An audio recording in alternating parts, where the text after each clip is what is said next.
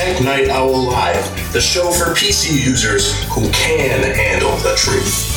And now, here's your host, Gene Steinberg.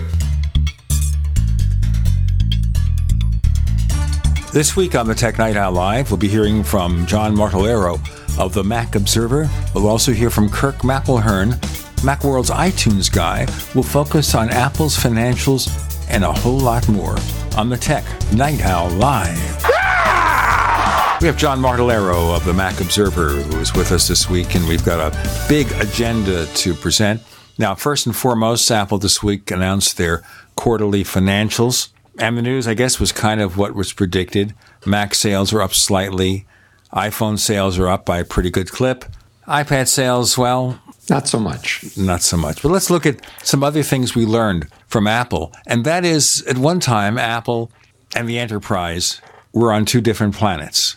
Absolutely. And I was there. I was in the trenches in 2000 to 2005, trying to go toe-to-toe with Microsoft and PCs, Exchange Server and all the tools and Outlook and Office and all the support that Microsoft gave to business. In many cases, salespeople got laughed out of the CIO's office or never got in. So the PC wars are over. And what Apple has managed to successfully do, as I wrote in my article, is what I call a broad spectrum attack on the industry. I think it started with the iPhone and bring your own device. And the iPhone was such a wonderful device that people started telling their IT managers, hey, this is my phone of choice, support it. And then along came the iPad, and that became an important business tool. And Apple realized that, and Apple has this partnership with IBM and IBM Mobility First.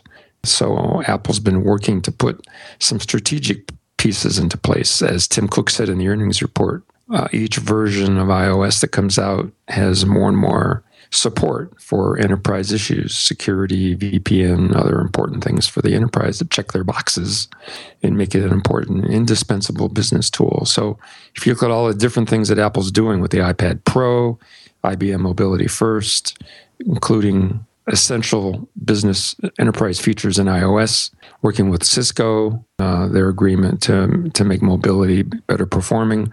Apple has sort of done a military operation where you're attacking on multiple fronts. And the outcome of that is that in a reverse halo effect, I think, businesses are starting to reappreciate the advantages of MacBooks. You know, a MacBook's a pretty nice piece of hardware, whether it's a Pro or an Air or just a MacBook that can run a virtual machine system like Parallels Desktop or VMware's Fusion, and you can run Linux and Windows and Mac all on the same desktop on the same notebook computer. And you've got a pretty nice platform there. And IBM has been appreciating that, and I think the security of OS X. And as Tim mentioned, IBM now has 30,000 Macs in place, and they're planning on buying a whole lot more than that in just the remaining of this year. It's interesting. They pointed out something we've known for years, that support costs for a Mac compared to a PC are far, far less. Yes, we've known that for years. Amazing. And now IBM admits it, but that validates a claim that maybe people didn't believe when maybe Apple told you. But suddenly IBM says, of course, we have only a small number of people around the entire company providing support for our Macs, and we set them up very simply. I saw an article yesterday that talked about a significant amount of the support costs for Windows are related to changes in the operating system that throw people for a loop. Apple's been very good about keeping the basics of OS X fairly consistent over the years, so that when Yosemite replaces Mavericks, it's a no-brainer. You just keep on working. Everything is just pretty much the same. And when El Capitan replaces Yosemite, you hit the ground running. But the article I saw said that the changes that Microsoft has made in Windows 10 have people kind of scratching their heads and trying to figure out how to adapt to the new ways of doing things in some areas. Well, that's the problem with Microsoft. They don't understand how to make gradual improvements or to keep things within the same framework. So now you went to Windows 8, and it was a totally different interface. Windows 8 was so hosed. And now, of course, you couldn't stand Windows 8, so now you have Windows 10, which kind of goes back to Windows 7, but changes things. Right. I'm not an expert on Windows 10. I've heard good things about it. technically sound, and reviewers are appreciating it and liking it. But Microsoft did stumble with Windows 8, and they have a lot of things to fix. They're in a bit of recovery mode. I do appreciate Microsoft as a corporation under Satya Nadella, this new CEO. Somebody asked me this morning how I thought Apple was going to do against Microsoft in the enterprise. And I said, well, if Steve Ballmer were still the CEO, very well indeed. But now with Satya Nadella in place, it's going to be a tough sledding. So I do appreciate what Microsoft has been doing about developing their products on all platforms and being less of a copycat company and finding their own way and their own vision. You got to give them credit for, sticking with the Surface line. Product has gotten better and better. I had a chance to look, not handled. Well, I did handle one at the Microsoft store, and I was pretty impressed with the Surface 3. Not an expensive computer, but very nice hardware. And I'm thinking that the Surface 4 Pro is probably even nicer. The issue, of course, is that Microsoft looks at the notebook different than Apple. Yes, they do. They look at the notebook as something that's a convertible. And this goes back to the earliest days of their concept of tablets, which is you take a notebook PC, you remove the screen, and you add maybe touch capability and a stylus.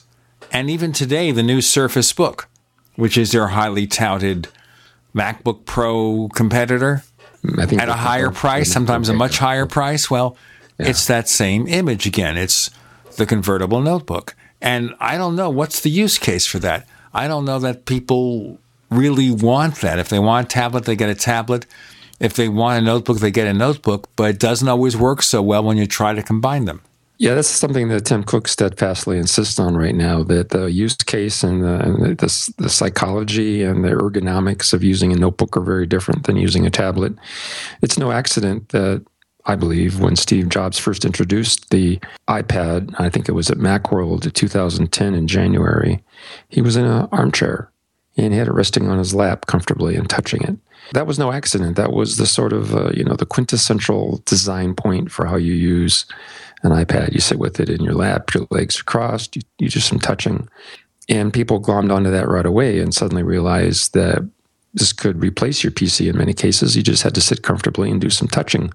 I have a friend who's sort of Macintosh challenged even, and she struggled for years trying to keep up with system management and using her iPad and little quirks and mail and things like that. Once she got a hold of an iPad, she got rid of her MacBook. And she uses an iPad exclusively because it's all she needs. She has her knitting database on it, and she has her email, and she browses, and she does her shopping. Everything she needs is right there on an iPad. But that introduces other problems, which we're going to talk about later. Well, certainly we'll get into the issue of the tablets and also the fact that the iPad continues to lose sales. So what was it, 20% down this past quarter. Since 2014, sales of the iPad have gone down. I think they reached a peak of 20 million in one quarter, and then we've had a 7-quarter decline, 7 quarters in a row of declining sales. So it was like 9.6 million this past quarter. Let's talk more about what Microsoft and Apple are doing, and we've kind of hinted on both here, with regard to figuring out the tablet and seeing where to go next. But first of all, let me remind you that we have a new feature of the show it's Tech Night Owl Minute. So we have a new feature called Tech Night Owl Minute that we're experimenting with now, and you can access it through our premium service called Tech Night Owl Plus. Tech Night Owl Plus is the ad-free version of this show. You'll learn more about it, about our low-cost and even lifetime membership plans at plus.technightowl.com, plus.technightowl.com. John Martellaro of the Mac Observer has a huge agenda left for us to cover. Let's get to it in the next segment.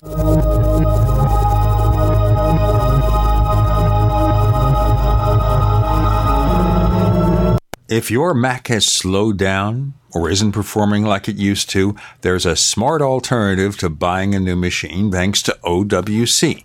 With easy do-it-yourself upgrades for every Mac, OWC has what you need to get the most from your computer. From memory and SSDs to ultra-fast external storage, take it from me. You'll discover all the ways you can upgrade your Mac today at macsales.com. That's macsales.com. First came Attack of the Rockoids, and it was a critically acclaimed success. And now there's The Coming of the Protectors. A former military intelligence man is contacted by a space woman in a dream that turns out to be a nightmare because evil forces on her distant planet are planning to conquer the Earth. This is gripping science fiction of the classic kind. Attack of the Rockoids and The Coming of the Protectors. Find out more at rockoids.com. That's Rockoids, ROCKOIDS.com. You wouldn't go swim with the sharks without a cage, would you? Hey, has anyone seen Larry?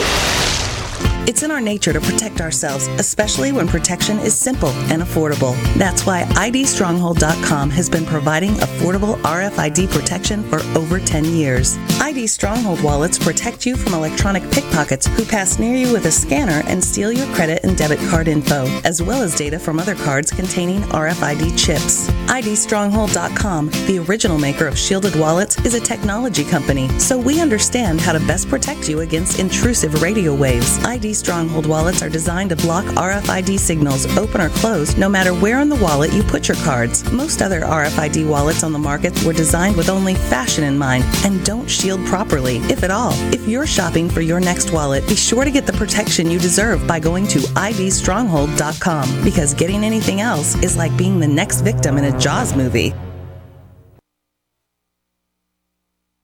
This is Dan Pilla. Do you owe the IRS money you can't pay? Are tax debts crippling you? I've defended people from the IRS for over 30 years. I've helped thousands, and I can help you too.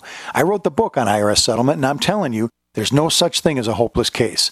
Call 800-34-NO-TAX to finally get free of IRS debt. With the IRS's new programs, there's never been a better time to solve your problem. Call 800-34-NO-TAX. That's 800-34-NO-TAX, or my website, danpilla.com.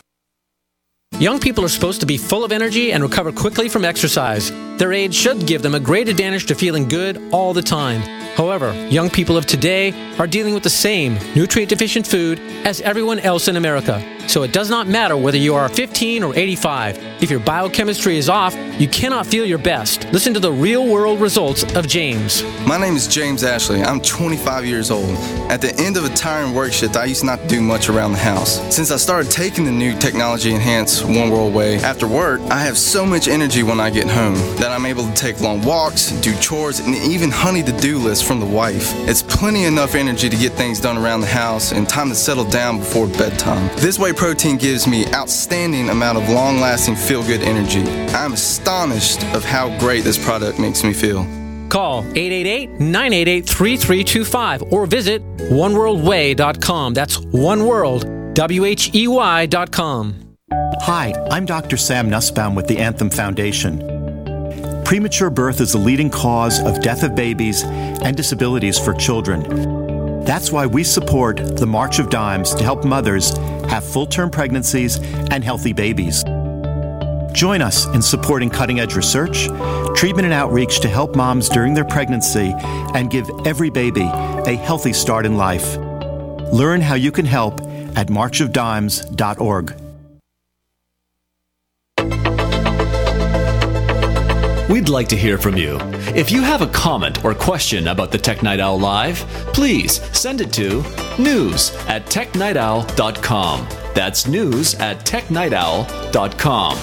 If you'd like to discuss today's show with fellow night owls, visit our community forums at forum.technightowl.com. That's forum.technightowl.com. We have John Martellero of the Mac Observer, and we're talking about a variety of subjects in the wake of Apple's earnings report, where they had another record quarter, and things, I guess, are looking up for this quarter because Apple's stock price has actually gone up. Usually it goes down after a quarterly report. But let's get back to the subject of tablets. So we know iPad sales are down. Microsoft is looking to expand the Surface tablet, trying to find a proper direction. Their direction seems to be the convertible tablet, which is it's a traditional notebook PC in various configurations, but with a screen that on the Surface Book is something that you remove. And but Windows 10 everywhere. Oh, yeah, everybody has Windows 10. Even on a smartphone, all 3 people who buy Lumia smartphones now will get Windows 10. Yay. I can't wait.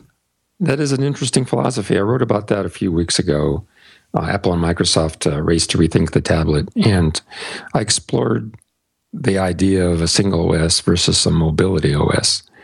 And what I think was happening is that while Microsoft was struggling in the 90s to merge Windows 98 and Windows NT and get to a single classy, multitasking, memory-protected, modern operating system that morphed into Windows 2000 and then Windows XP. Apple found itself in a situation where, when it was first imagining the iPad, realized that OS X was not really the right operating system for mobility.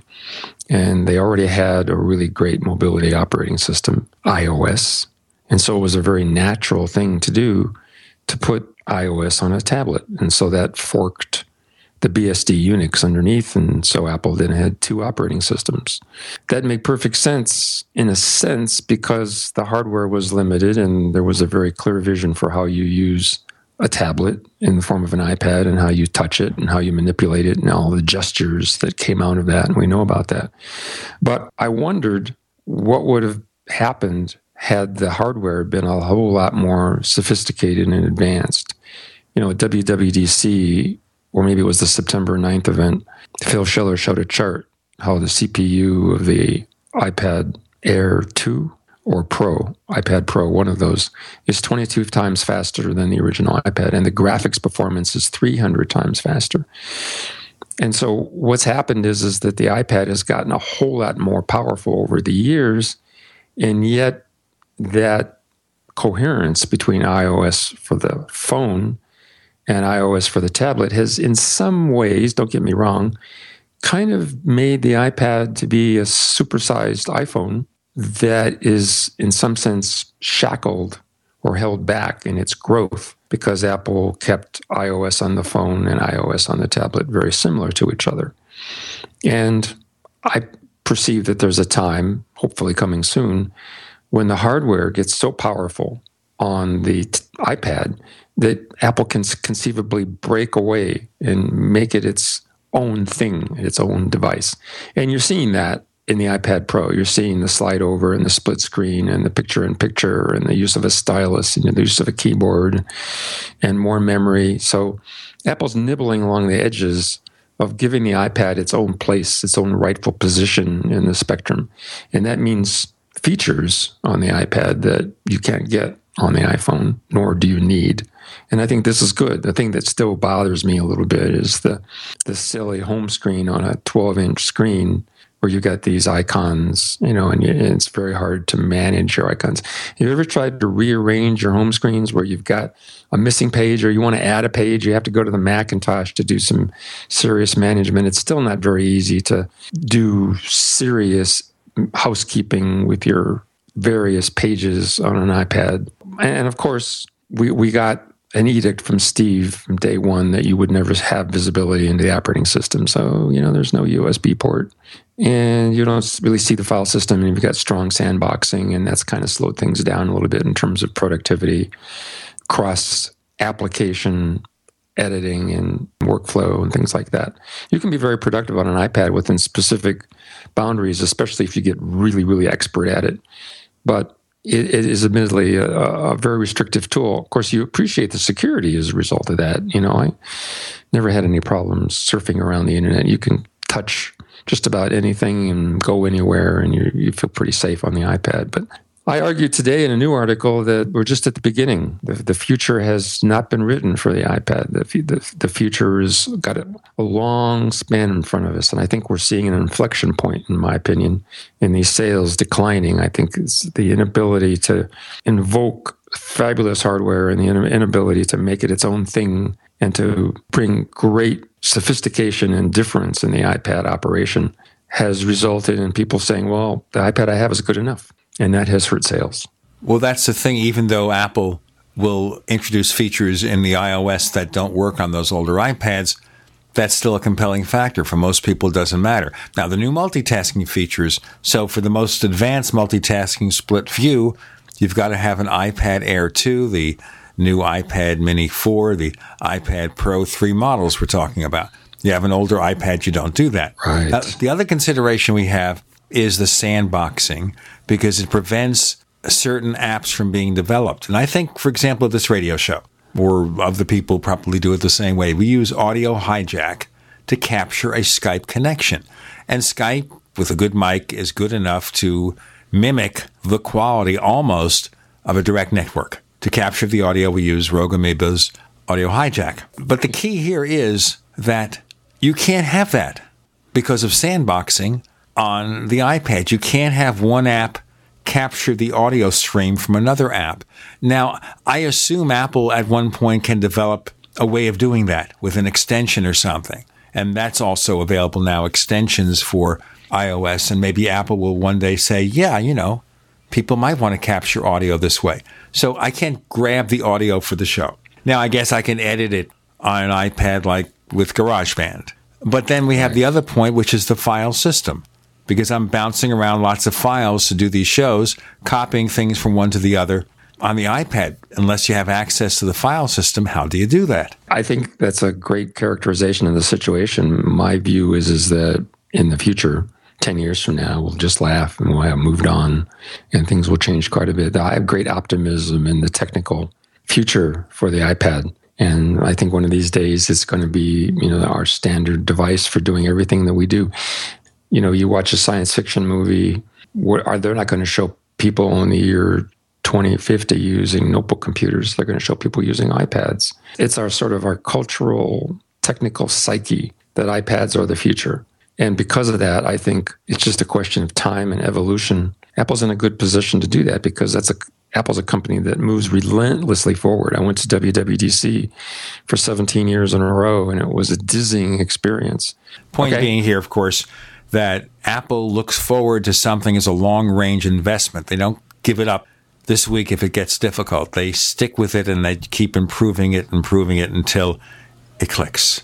We'll have another thing to click on in a moment, but right now, we're going to do a brief break on the Tech Night Owl Live.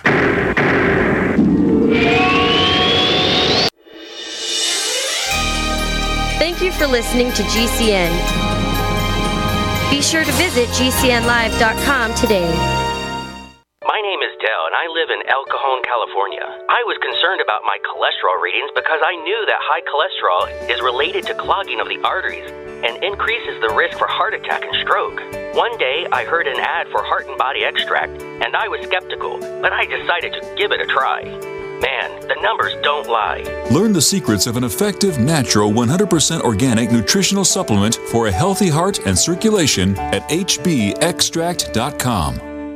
It's time to kick some ash because cigarettes have met their match. Smokers are switching to Vaporite e-liquid by LeSig because when you kick ash, you kick tar and smelly smoke too.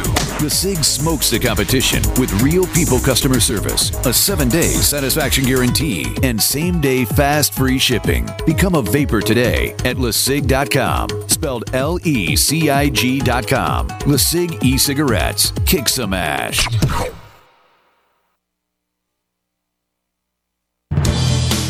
Many are in disbelief today after word of shocking allegations against a Minnesota-based talk syndication company known as GCN. It's claimed that they're the fourth largest talk syndication company in the U.S., making it even more scandalous that they've been accused of helping business owners expose themselves on a massive scale. Let's go live to Tom for more on this story. It's being called the greatest exposure of our lifetime, while other business owners are beginning to step forward claiming they too exposed themselves with the help of GCN. It's true. They're all guilty. Every last one of them. GCN helped me get the exposure my company needed, and just think, that was years ago. Today, GCN has like 700 affiliate stations and over 6 million downloads from iTunes and their website every month. Imagine the exposure your company can get. Expose your business to the masses. Email advertise@gcnlive.com. Easy, affordable, effective. GCN. My dad was 59 when he collapsed from a heart attack late last year. Just this past August was when we spread his ashes on the St. Croix River. I loved my dad, but boy was he stubborn. He hadn't been to the doctor in over 25 years. His excuse? He simply couldn't afford it. He wasn't a rich man by any means. At less than $107 per month, libertyoncall.org would have been the perfect alternative for my father. Don't wait. Go to libertyoncall.org right now, for not just your sake, but for the sake of your loved ones. Again, that's libertyoncall.org. Hi, Peter Vaccaro for ParanormalDate.com. Are you looking for love in all the wrong places? Now you have a chance to change that by signing up for free at ParanormalDate.com. This incredible dating site puts people of like minds together. People who are interested in the strange, the unusual, mysteries, ghosts, UFOs, and the afterlife, and so much more. ParanormalDate.com was developed for you, people seeking a viable alternative to the other dating services. You can join for free by going to ParanormalDate.com, and if you decide you like it and want to connect with people, use the code GEORGE for a substantial discount. Mark Rawlings, president of ParanormalDate.com, says so many people hunger to share their experiences about the paranormal, the unexplainable, or the afterlife, and so much more, and this is the source for them to meet and share that common interest. So sign up for free at ParanormalDate.com, ParanormalDate.com, and use the code GEORGE if you decide to connect with someone you like. Owe $10,000 or more to the IRS? Get on board with the Tax Admiral. Don't pick on the IRS alone. I'll cut penalties and reduce your overall tax bill. Sometimes I can even get it zeroed out completely. We're an A-rated company helping people clean up their mess with the IRS. If you owe $10,000 or more, then call the Tax Admiral. Call 800-287-7180. Again, that's 800-287-7180. 800-287-7180. Live with Gene Steinberg. It's the Tech Night Owl. Because you never know what's going to happen next.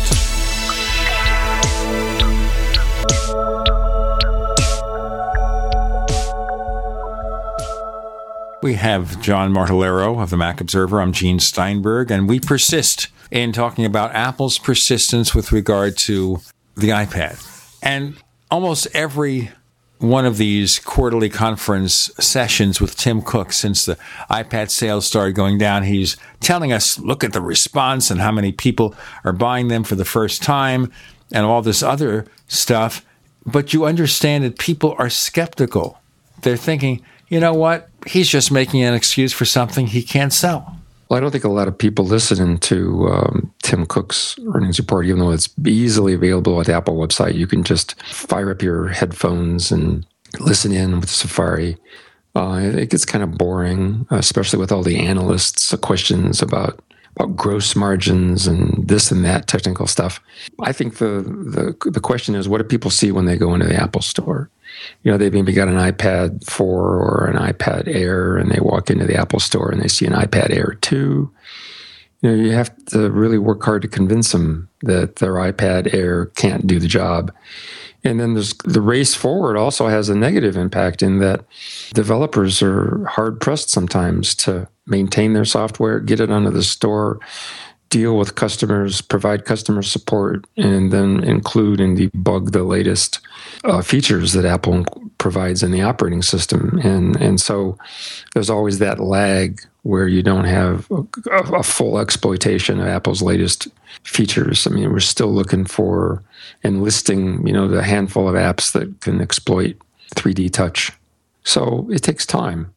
I think what we're seeing is that Apple's finally got the idea that it needs to start breathing technical life in, but we're limited by the hardware capability we have, the battery technology, what kind of graphics chip that you can develop. And the A9X is a powerful performer. It's more powerful than the Cray supercomputers of the past by a long margin. But there's certainly so many things you can do on a touchscreen with the technology that we have.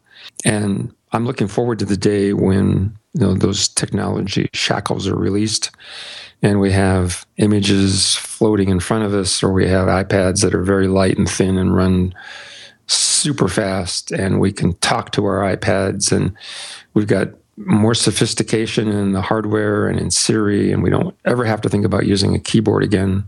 You know, we're still kind of stuck with the keyboard. The vision of the future is that keyboards go away, whether it's Star Trek or whatever science fiction movie you watch. You don't see too many keyboards. So we got that to work on. And I think it's just a question of time. I think what we're seeing is that the vision for the iPad was early, that Steve Jobs was brilliant, that the engineers worked very hard. They didn't have great hardware with the original iPad. It was kind of thick and it was slow, and we did the best we could, and that kind of set the stage for the iPad for a few years. But I think over time, things are going to get a lot better. And I'm thinking that in 5 years, that curve will have completely reversed. And like my friend who has just her iPad, the vision that we first had, that you can dispense with your PC and live with an iPad, is going to finally be instantiated. That's my opinion. So in a year or two, we may look back at this and say, well, it's going to take 5 years. You think 5 years. So it's not going to be a year or two. It's going to be, at some point, sales will flatten. They won't keep declining. My prediction is that the iPad Pro will stem the rate of decline and zero it out. So after the iPad Pro has been for sale for a quarter or two, I think you'll see the sales start to climb a little bit above 10 million, maybe 11 million. And so you'll see that slide reversed. And then, of course, we're looking forward to an iPad Air 3, potentially in the spring. What surprises Apple has there, we don't know. Maybe the screen will be small enough, unlike the iPad Pro, which does not have 3D Touch. Perhaps the iPad Air 3 will. And Apple will start folding in its new vision of the iPad. And finally, we'll get to the point where people will say, my iPad 3 with its 30-pin connector just doesn't cut it anymore. It's too slow, doesn't have the features I need. It's a complex task for Apple to balance all this. And technology doesn't just happen. It's hard work.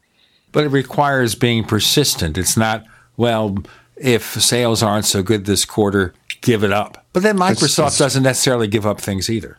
Yeah, that's true. I mean, look at Microsoft's persistence with the Surface Pro series. Yeah, they stuck with it, and it seems to be sort of paying off. Although I did read that they still sold less than 1 million Surfaces in the most recent quarter.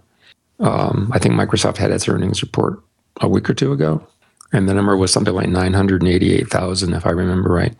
So that still pales in comparison to Apple's 9 or 10 million per quarter. Nowhere to go but up, right?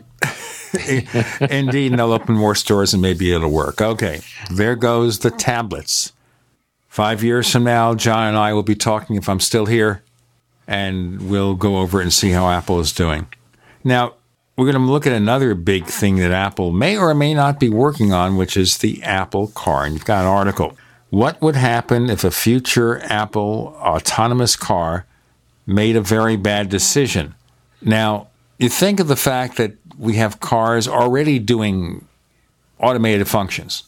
A lot of new cars have lane change warnings, and they have intelligent cruise control, so they always stay a specific distance from the car in front of them, enhanced braking systems, blind spot warnings.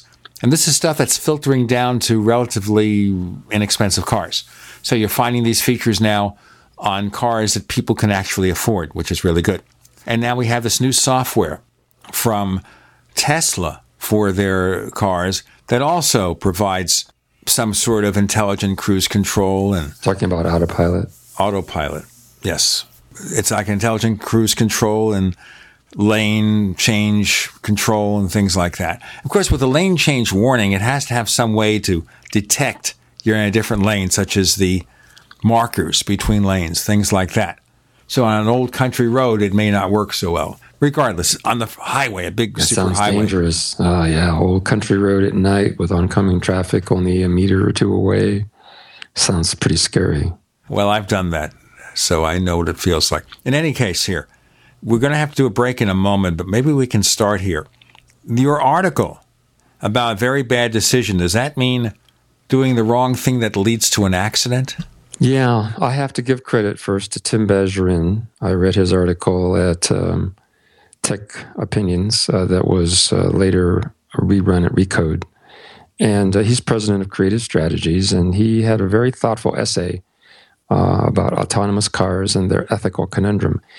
Of course, this is going to be a gradual process. We're not going to have autonomous cars overnight. We have to go through years and years of testing and adaptation. And that autopilot mode you mentioned in the Tesla S is just a baby step in that direction. But we have to distinguish between a car that does all this technical stuff and that can drive by itself with the passenger still observing everything and in control of the car, to a future many years down the road, perhaps 5 to 10. Tim thinks it might be 3 to 5, when you have a complete autonomous car.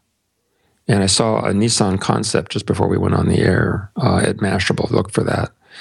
About a car that doesn't have a steering wheel at all. It doesn't have any user controls. You get into the car and there's a dashboard in front of you that has status, but you're not in control of the car at all. And that's a sea change. I mean, that will have to be a very gradual process and will still alarm a lot of people. Well, of course, I hope it doesn't become like a Johnny Cab. Remember a Johnny Cab?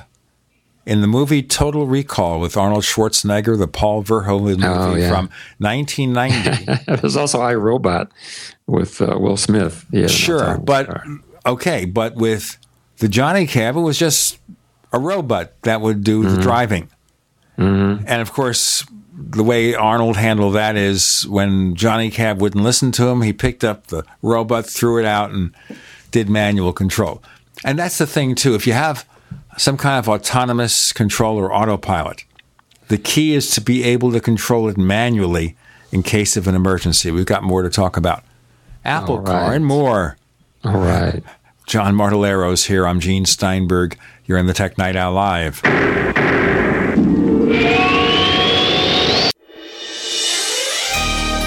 Thank you for listening to GCN. Be sure to visit GCNlive.com today. So here's what happened. I was placing an order online. The site went down. It just stopped responding. It took hours before it returned, but I'd already placed the order with another company. If your site goes down, you could lose business. And if you have a business or personal site, you'll want to know it's easy to run and it will stay online. At iWeb, your site is hosted on one of the most reliable networks in the world. Check it out. iWeb.com. That's iWeb.com. First came Attack of the Rockoids, and it was a critically acclaimed success. And now there is The Coming of the Protectors. A former military intelligence man is contacted by a space woman in a dream that turns out to be a nightmare because evil forces on her distant planet are planning to conquer the Earth. This is gripping science fiction of the classic kind. Attack of the Rockoids and The Coming of the Protectors. Find out more at rockoids.com. That's Rockoids, ROCKOIDS.com. So you've got to take a state construction license exam or certification. Can't decide on what books or what chapters to study? Discover right now how you can eliminate unnecessary books and wasted study time. At contractorexam.com, our study materials zero in on state-required test topics in an effective, multiple-choice format. So whether you're a plumber, electrician, general contractor, or other construction-related trade, contractorexam.com will help get you prepared. Visit us at www.contractorexam.com today. Paid non-attorney spokesperson Adam Pulaski of the Pulaski Law Firm with principal office in Houston, Texas is the attorney responsible for the content of this ad. This ad is not legal advice, and the choice of a lawyer should not be based solely upon advertisement. Services may not be available in all states. Attention Xarelto users. If you or a loved one took Xarelto and suffered a serious bleeding event, you may be entitled to financial compensation. Xarelto is a popular prescription blood thinner used to prevent blood clots and protect patients from strokes. These serious bleeding events have led to numerous cases of hospitalization and even death. Phone lines are open 24/7. Call 800-261-0937. That's 800-261-0937. Hey, Berkey Guy here. Are you still drinking unfiltered tap water? Does your water contain chlorine or fluoride? Will you have drinkable water in an emergency? The Berkey Guy is here to help you remove these and other potential contaminants from your water, thus helping you drink clean, purified water. We offer Berkey water purification systems at the lowest available prices online. Don't go another moment without a Berkey system. Over the last 10 years, we've helped thousands drink clean, purified water. Join them by visiting goberkey.com or call me, the Berkey Guy, at 877-886-3653. That's 877-886-3653. Don't complain about your cable bill going up and up and up. Do something about it. Grab a pencil and jot down this special number, 1-855-905-MY-TV. The more cable TV rates go up, the better digital satellite TV looks. Say goodbye to the cable guy and get more of your favorite channels in 100% digital quality for less money. Call 1-855-905-MY-TV. Sign up for packages starting as low as $19.99, and there's no equipment to buy. You get free HD TV upgrade, a free DVR upgrade, and free professional installation. You control what you watch when you watch it. Record your favorite shows. Pause and rewind live TV. Even skip the commercials. Watch local channels too. At just $19.99, what are you waiting for? Pull out your major credit or debit card. Call 1-855-905-MyTV. 1-855-905-MyTV. Say goodbye to the cable guy. Cut costs and get more. 1-855-905-MyTV. 1-855-905-MyTV. Silver has always been nature's very own antibiotic, and only one system allows you to produce an endless supply of nano-sized silver solutions right from the convenience of your home. Silver Lungs. With the addition of our unique lung delivery system, respiratory infections are targeted directly, where traditional oral administration simply cannot reach. This pioneering method also preserves the original particle sizes and delivers your silver solution directly into the bloodstream. See the Silver Lungs generator and lung delivery system at silverlungs.com. That's silverlungs.com.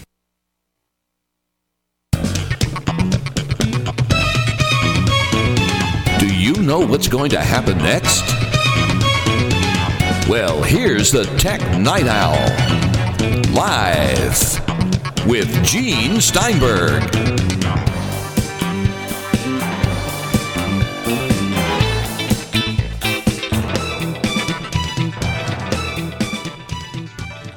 So, do you want to let somebody else, a machine, do the driving for you?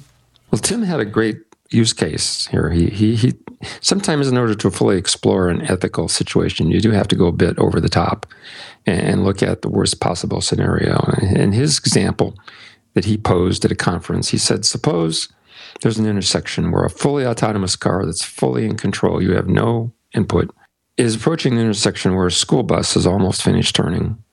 A kid on his bike is in the crosswalk, and an elderly woman is about to enter the crosswalk on the right of the car.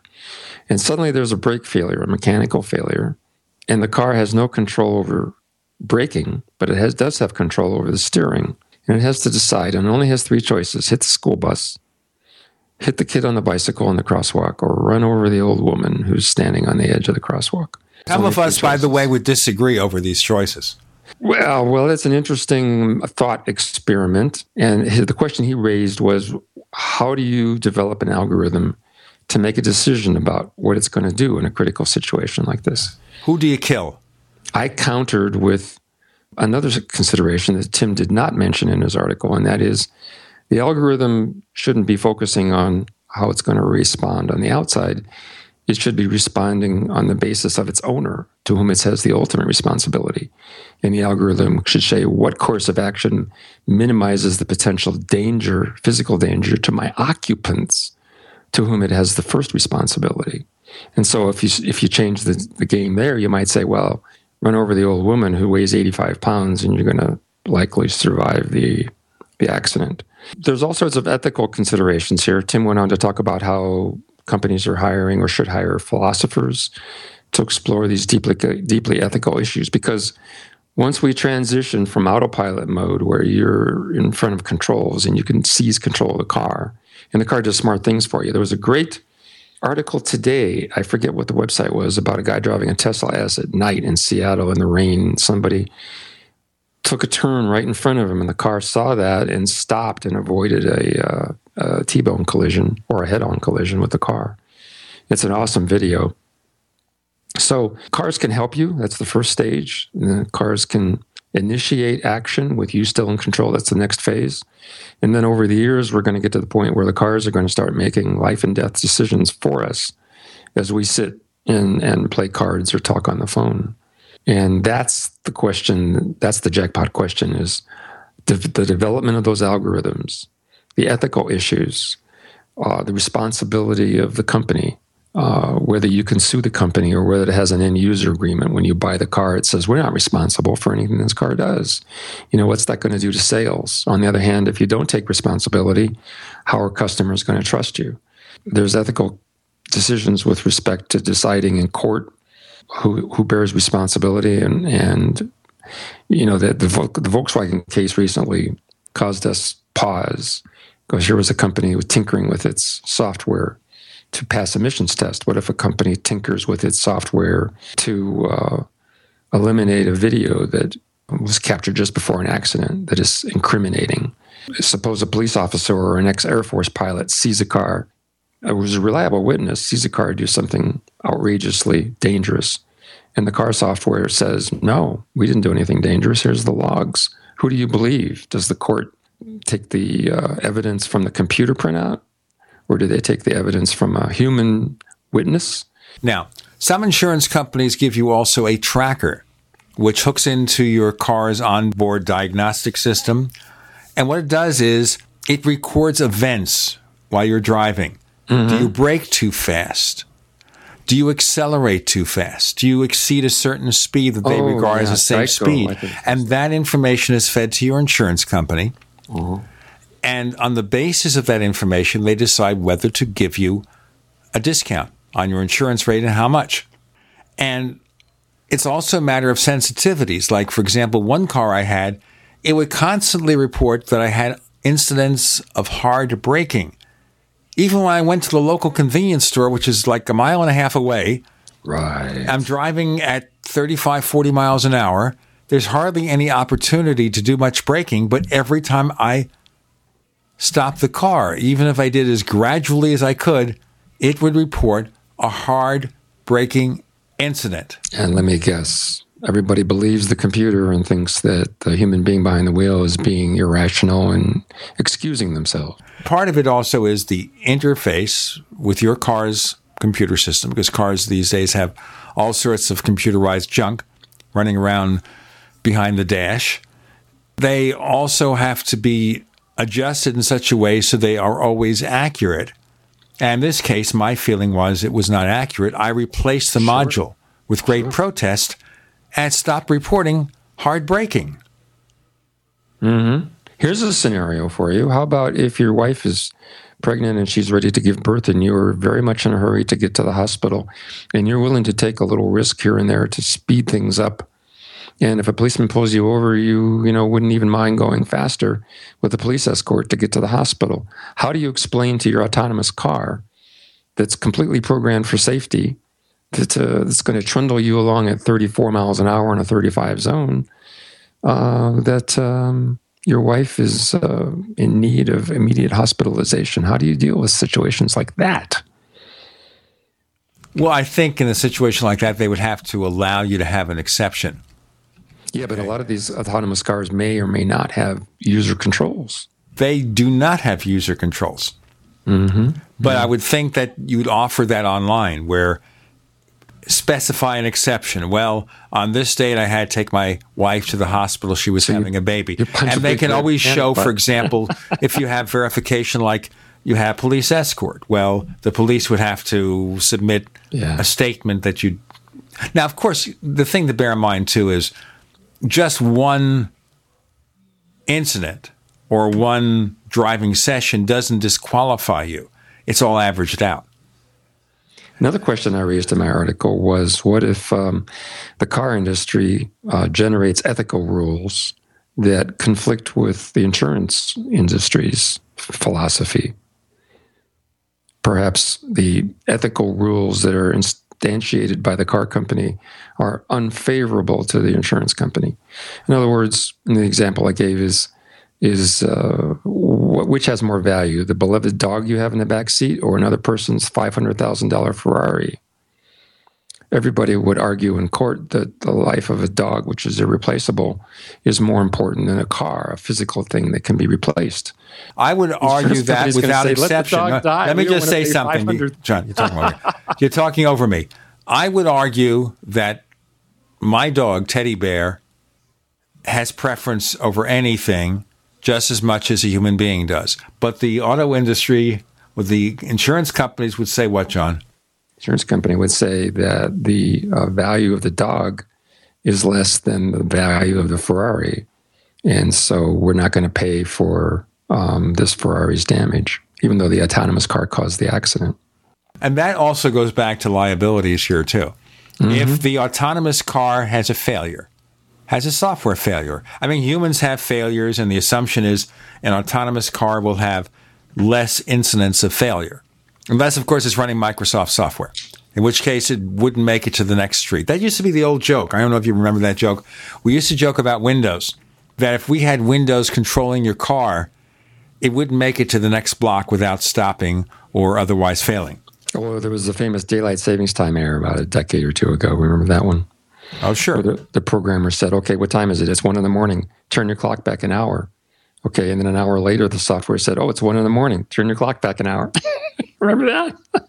Oh, I remember when they said the world would end in the year 2000. That's it. And maybe it did, and we're still just arguing over it, and we don't realize that.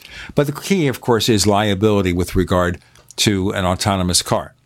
And you'd have to basically deal with every single state, different countries, different jurisdictions, the provinces of Canada, insurance companies, state regulators. It'd be very, very complicated. Perhaps the federal government or the governments in other countries would have to come up with a state of law, with a bunch of laws. And the problem with that is, of course, that each country will have its own laws unless the UN got together and set up a single worldwide standard, which will never happen, of course, a single worldwide standard for autonomous vehicles so that wherever you drive, wherever you live, you know you have a certain set of rules, a certain set of liabilities. But at the end of the day, I think the customer would hope that if it's Google, if it's Apple, if it's Tesla, if it's GM or Volkswagen, whoever the car maker is, they would have to take ultimate responsibility for their software, their hardware, which causes harm. We got more to talk about. John Martellaro of the Mac Observer is here. I'm Gene Steinberg. You're in the Tech Night Owl Live. Thank you for listening to GCN. Visit GCNlive.com today.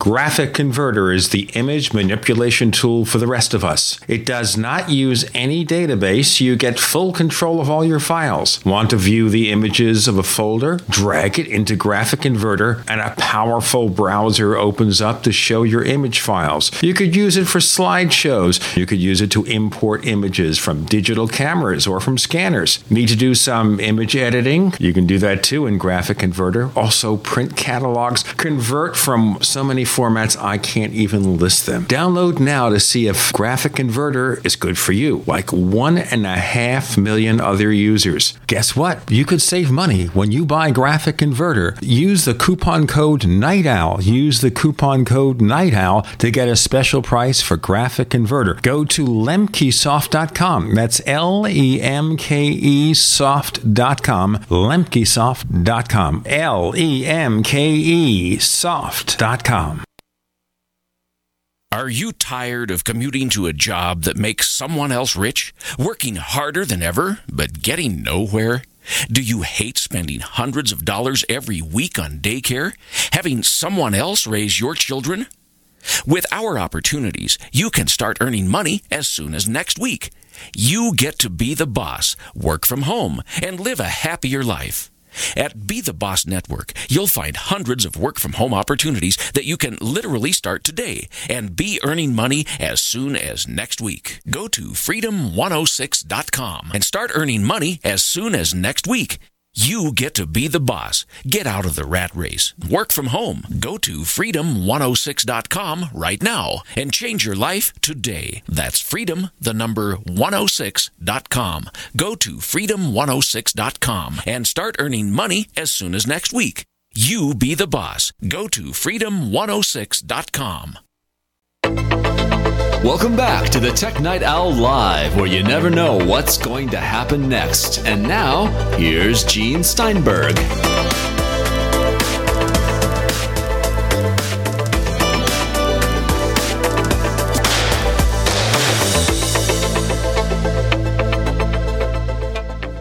We have plus.technightowl.com. Go to plus.technightowl.com to learn about our premium service for a low subscription fee.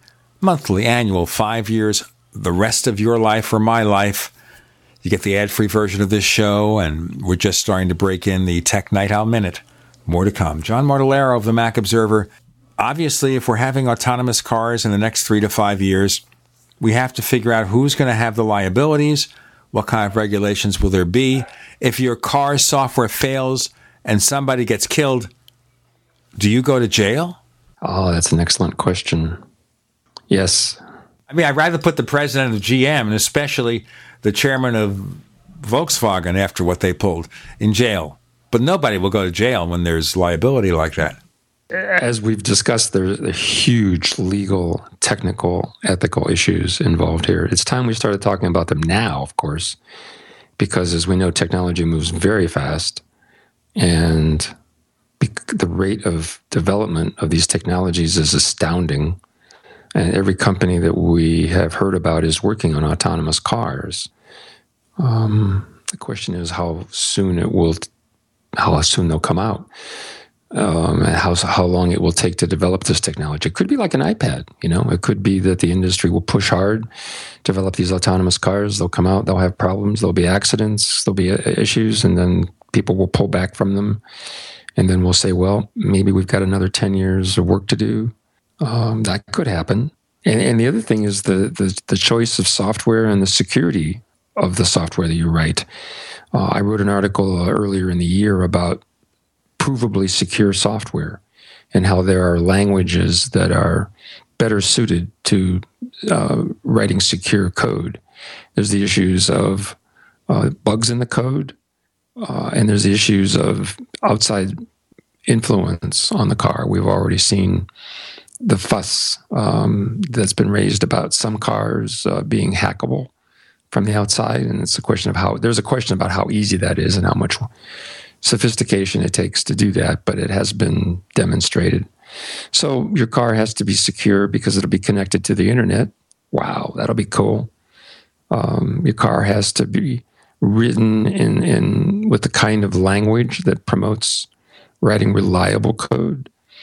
The companies that make these cars will have to invest enormous amounts of money in artificial intelligence experts and in ethical solutions, and the lawyers will have fun along the way. It's going to be an amazing change. I think even after these cars come out, they will be in limited testing for many years. It's not going to be a quick thing. Yes. But will Apple come out with a car? We go back to that. We're talking about, 2019, 2020. Will they come out with a car? And if they do, will the autonomous capabilities be very limited at the start? Well, that's a good way of putting it. It's almost certain Apple's going to be coming out with an electric car. And it's almost certain that Apple is going to change the game when it comes to the integration of software technology and automobiles. And it goes without saying that Apple's going to bring its expertise in the user interface and integration with the battery system to the front. And so it's going to be an amazing car. And of course, it's going to have to take into account the current technologies that are available, as you mentioned, proximity sensors, lane change monitoring, distance keeping, and so on. How far Apple takes that in the first car, we don't know. It's certainly not going to be an autonomous car in 2019, I would guess, because we have a ways to go there and a lot of issues to work out. What's got me enthusiastic about the Apple car is that this is a company that has enormous capability in engineering, in software development tools, in user interfaces, and integrating hardware and software. Those technology levels are way beyond what car companies have exhibited in the past, or even in the recent past. And so I think Apple is going to astound us with a car that is going to embarrass the rest of the industry, because the rest of the industry has been sort of half-hearted in integrating their technology into cars. And it disheartens me to see car commercials on TV where they talk about hands-free texting as a feature. Oh, you'll be able to continue to text, but don't worry, it'll be safe and legal because, you'll be able to do it hands-free. And so I think there's some lack of coherence and focus on the part of these car companies about how to build a really safe car and how to build a great user interface. And then there was the story that I read the other day about, I saw it on NBC News, about how when you talk to your car, there's a period of distraction afterwards that doesn't exist when you simply do the typing with your fingers, which is illegal in many states. You know what? I want to say this before we go on. I think that what you can do with the car in terms of instructing the infotainment system to do something should be limited.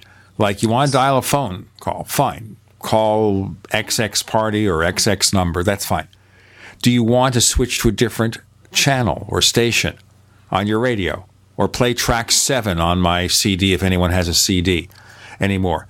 That's what I think it should be limited to. As soon as that becomes too sophisticated, and maybe for navigation also, once it gets too sophisticated, like texting, you add too many features, there's a source of distraction.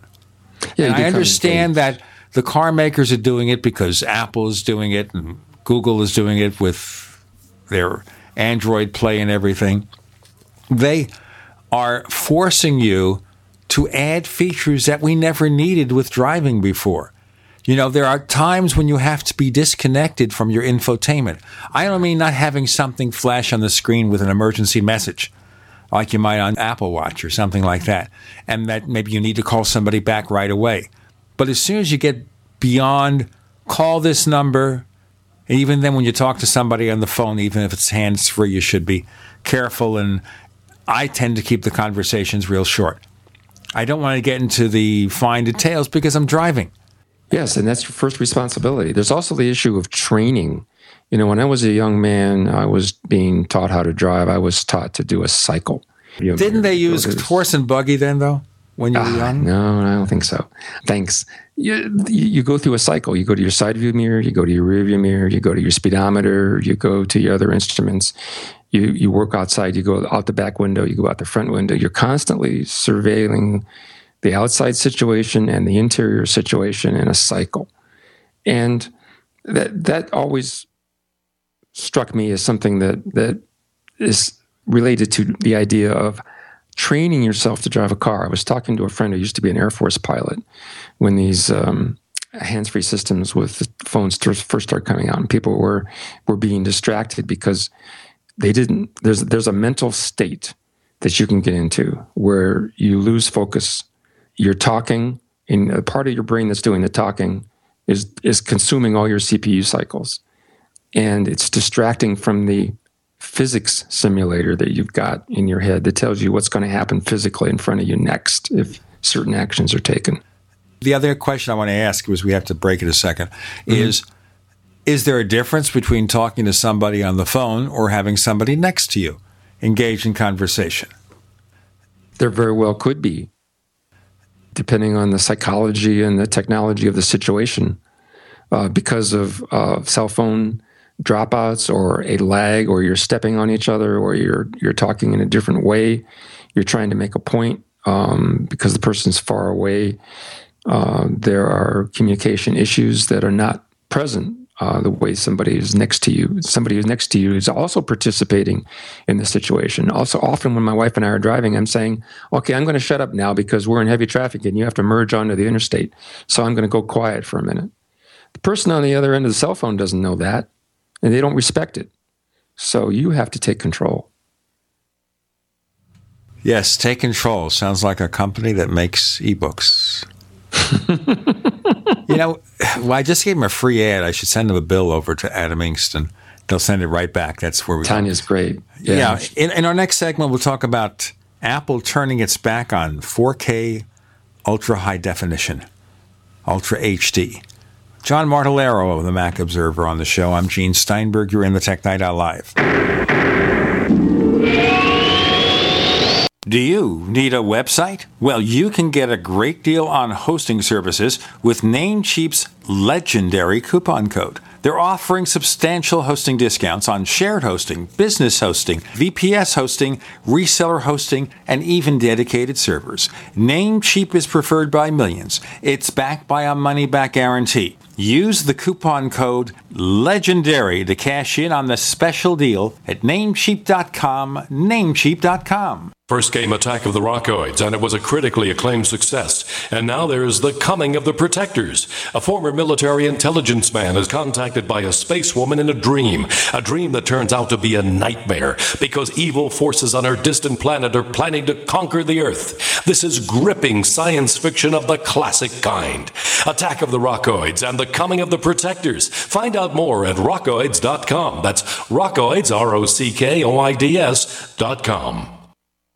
This is a healthcare alert from the Pain Relief Hotline. If you, a family member, or a loved one suffers from knee, back, shoulder, or ankle pain and have Medicare as your primary insurance, we've got great news. You don't have to suffer any longer. You can immediately qualify for a pain-relieving brace at little or no cost to you by calling our 24/7 pain relief hotline at 866-389-0620. Delivery is free and all paperwork is handled for you. If you are on Medicare and have knee, back, shoulder, or ankle pain, don't wait.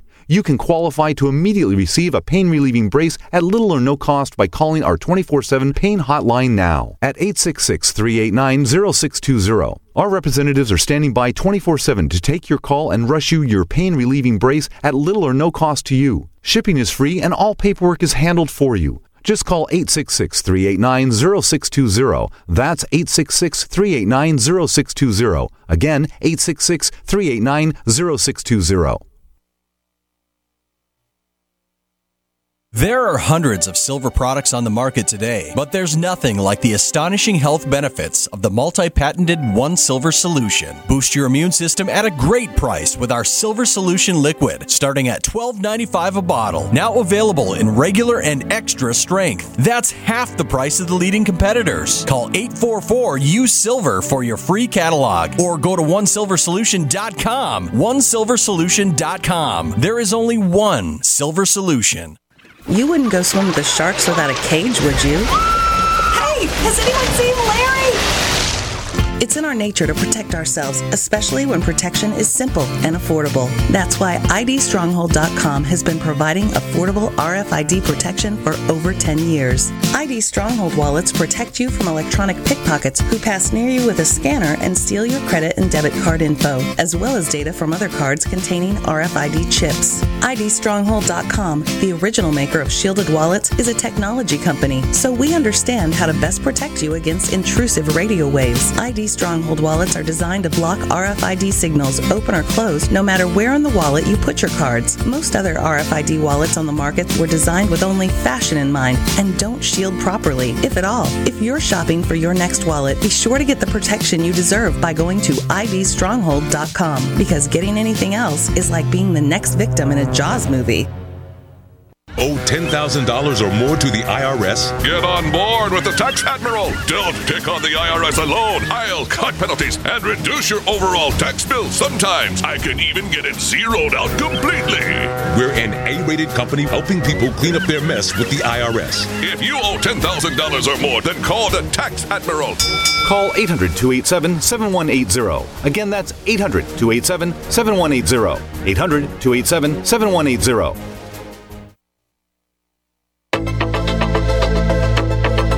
We'd like to hear from you. If you have any thoughts or comments about the Tech Night Owl Live, please get in touch at news@technightowl.com. That's news@technightowl.com. Looking for past episodes? We've got hundreds at technightowl.com/radio. That's technightowl.com/radio. Or subscribe on iTunes. So, Apple TV ships this week. John Martellaro. It doesn't have 4K, but we have the new product from Roku, the Roku 4 with 4K. We have the Amazon Fire TV with 4K. Right, Vudu, 4K. Right. So Apple says 4K yet. Why? That's a jackpot question. I have gone round and round with that. Before we even knew anything about the next generation Apple TV, I insisted that it was important for Apple to participate in 4K because they're negotiating with the industry to deliver their content, and they want to be a good partner. And the entire television industry is moving briskly into the 4K world. And then I read a very good article that explained how there's an emerging technology called high dynamic range, HDR, that makes the screen look fantastic no matter how far away you're sitting. The big bugaboo about 4K is you have to sit pretty close to take advantage of it. And if you sit far back, and there's charts, you can look up the distance. But for a 65-inch screen, it's about 8 feet. If you sit further away than 8 feet on a 65-inch screen, you won't see the advantage. And everybody goes, oh, so I don't need 4K because I can never take advantage of it. It goes back to, for example, these companies that produce smartphones that have 500 dots per inch resolution. Isn't that great? No, because you can't see the difference. Right. And so there's the emerging standards, and they're different. So you'll see different companies implementing HDR in different ways. The industry hasn't sorted that out yet. And so it's almost like if you want to do 4K with HDR from Time Warner, you're going to do Vudu. If you're going to do it from Comcast, you're going to do it with Sony TVs. And it gets to be kind of a technical mess if you don't want to take advantage of HDR, which is a real game changer. So maybe Apple felt like, well, rather than rush out with a device that favors one particular implementation of HDR, we'll just wait until the industry sorts it out. But it is interesting that the new iPhone 6s shoots 4K video. The iMacs will edit 4K video, that iMovie supports 4K video. And so it's sort of stunning that Apple didn't future-proof their new fourth generation Apple TV by having at least the promise and capability of 4K. From the teardowns I've seen, I don't think it has the ability to be upgraded. I believe iFixit said they found HDMI 1.4 instead of 2.0. So it's a real mystery. And I kind of wish Apple had at least kept up with the industry. They knew they were going to take heat. As you mentioned at the beginning of the segment, all these other companies are cashing in on their 4K support and making Apple look bad. And when Apple turns its back on the rest of the industry and says it's going to go its own way, they better have a really good reason for it. And the thing I worry about, too, is that Tim Cook is being interviewed in different places. And, of course, we have the quarterly conference call with financial analysts. And nowhere do we have people saying, okay, you got a brand new Apple TV. Where is the 4K? Now, if someone like Tim Cook or Phil Schiller says, look, we're waiting for the enhanced color standards to straighten themselves out. And this is one reason why we're not doing it now, because we don't want something that's going to be out there and 6 months or a year later, it doesn't work. Or maybe it is theoretically possible to update the firmware for HDMI and for 4K. I don't know. But the key being here, if Apple made a clear statement stating why, like they did, I think, pretty much with LTE. Why don't you have LTE? Well, they had poor battery life on the chips, things like that. If Apple gives a real answer, I think customers would listen. They say, well, okay, in a year or two, they'll come out with a version with 4K, and maybe when I get my 4K TV, I'll buy that one. But now I don't really need it. That would make sense. Yeah, it would make perfect sense. And, Tim Cook has been a lot more transparent than Steve Jobs ever was. And the scenario that you described is something that we would absolutely expect from Tim Cook. And he would make it stick and explain why Apple was doing what they're doing. But we don't have an explanation, and lots of people are going to go out and buy this new fourth generation Apple TV because it'll be faster and it'll have apps. And for the first time, you'll be able to have a reasonable remote control that'll be fun to use and Siri input. Lots of new features, and it'll be fun to use. And it's true that there's not a whole lot of people out there yet who are running 4K. But it just doesn't seem to ring true. Apple's the kind of company that is always a leader and always wants to be moving out into the future. And so it raises questions about what Apple's up to. Now, I'm sure we're going to find out later why.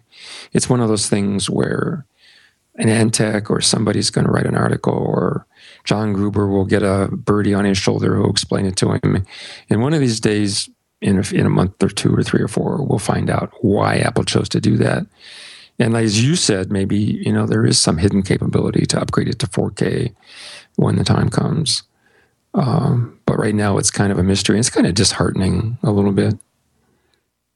It is unfortunate, but then the other thing about 4K is that a lot of the cheaper 4K sets don't even have the enhanced color. They just have the higher resolution. And I was walking through Sam's Club just the other day, and it looked to me as if half the sets in there, even the low-cost sets, $500 or more, said Ultra HD, UHD, and the other half were 1080p. So you know that it's filtering down to the lower-cost products. So it's happening as more and more flat panels are out there and the technology gets cheaper. We'll see 90% of the sets offering that. In a year or two, there will be that pressure. But until the final standards are in place, I could see why Apple isn't doing it, but I think they look like they were caught flat-footed. It doesn't look good for them. It's the best explanation I've seen. And HDR is a game changer, I believe, and it's going to be something that people wish they had once they see the difference between their old 4K and the new 4Ks. And I think it's all going to be straightened out at CES in January.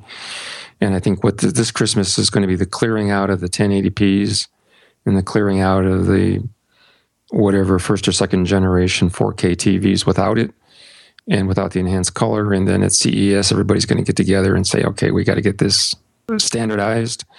And then in the spring and summer, you're going to start to see a lot of fuss about 4K TVs with HDR. So it might be that the Christmas of 2016 will be the big 4K Christmas. And that might be why Apple held back. And if Apple can theoretically update to HDMI 2, they can update to 4K with the chip in there. And I heard once last year that you could do it. You need 2.0A for HDR, depending on the implementation. So look for that. Right. HDMI 2.0A. All right. Can Apple do it in the software? I don't know. There's a lot of stuff going on, those chips that we don't know about, and Apple doesn't necessarily advertise. The A8 that's in there is capable of 4K television. That I heard. So I don't see why they couldn't do it in the firmware when the time comes. John Martellaro, please tell our listeners where they can find more of your stuff. John Martellaro, senior editor at the Mac Observer, www.macobserver.com. Thank you, John, for joining us on the Tech Night Owl Live. It was a pleasure, as always.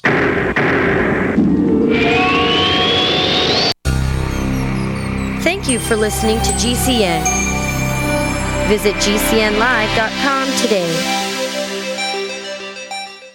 So you've got to take a state construction license exam or certification. Can't decide on what books or what chapters to study? Discover right now how you can eliminate unnecessary books and wasted study time. At contractorexam.com, our study materials zero in on state-required test topics in an effective multiple-choice format. So whether you're a plumber, electrician, general contractor, or other construction-related trade, contractorexam.com will help get you prepared. Visit us at www.contractorexam.com today. Paid non-attorney spokesperson Adam Pileski of the Pileski Law Firm with principal office in Houston, Texas is the attorney responsible for the content of this ad. This ad is not legal advice, and the choice of a lawyer should not be based solely upon advertisement. Services may not be available in all states. Attention Xarelto users. If you or a loved one took Xarelto and suffered a serious bleeding event, you may be entitled to financial compensation. Xarelto is a popular prescription blood thinner used to prevent blood clots and protect patients from strokes. These serious bleeding events have led to numerous cases of hospitalization and even death. Phone lines are open 24/7. Call 800-261-0937. That's 800-261-0937.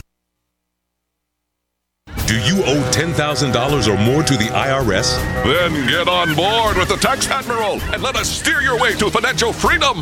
The IRS is the largest collection agency in the world. They can freeze your bank accounts, seize your car, home, will garnish your paychecks and benefits. Don't take on the IRS alone. I can fight for you using industry secrets that can help stop the IRS. I'll cut your penalties, slash your interest, and reduce your overall tax bill. Sometimes I can even get it zeroed out completely. We're an A-rated company with over 30 years experience helping people clean up their mess with the IRS. And we have a 95% customer satisfaction rating. If you owe $10,000 or more to the IRS, are facing an audit, a lien, or levy, then call me right away. Call 800-287-7180. Again, that's 800-287-7180. 800-287-7180. 800-287-7180. Before using Heart and Body Extract, my energy level was very, very low. I could only walk a few feet and then would have to sit down. I was tired and lethargic. But after taking Heart and Body Extract, my energy level has improved greatly, and I can now walk longer distances without getting tired so fast. Thank you, Heart and Body Extract. Learn the secrets of an effective, natural, 100% organic nutritional supplement for a healthy heart and circulation at hbextract.com. Earthquake, floods, winter storms, prolonged power outages, or war. Each of us have had that moment when we recognize that we need to be better prepared. We typically do the same thing. We start with food storage, then we address the need for water. But have you considered heat storage? I'm talking about staying warm in the cold. Here are some things for you to consider. How will I keep my family warm? The standard answers are firewood, coal, or propane, but the problem with that if you need to be on the move is you can't take it with you. Another concern? There may come a time when you need to stay warm without smoke, like in times of war. There may even come a time when you can't burn fuel. The answers may be simpler and less costly than you think. For these answers, go to fortressclothing.com. Again, fortressclothing.com has the answers to your heat storage dilemma. Don't get stuck in the cold. fortressclothing.com. You'll never be cold again. Hi, I'm Rick Ossick with Famous Footwear. Did you know that premature birth is the #1 killer of babies? That's why we support the March of Dimes in the fight against premature birth. Join us in supporting cutting-edge research, treatment programs, and outreach to help moms have full-term pregnancies and healthy babies. Learn how you can help save babies' lives at marchofdimes.org.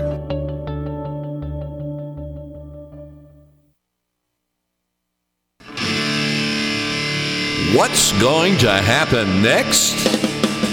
You never know when you're listening to the Tech Night Owl live with Gene Steinberg.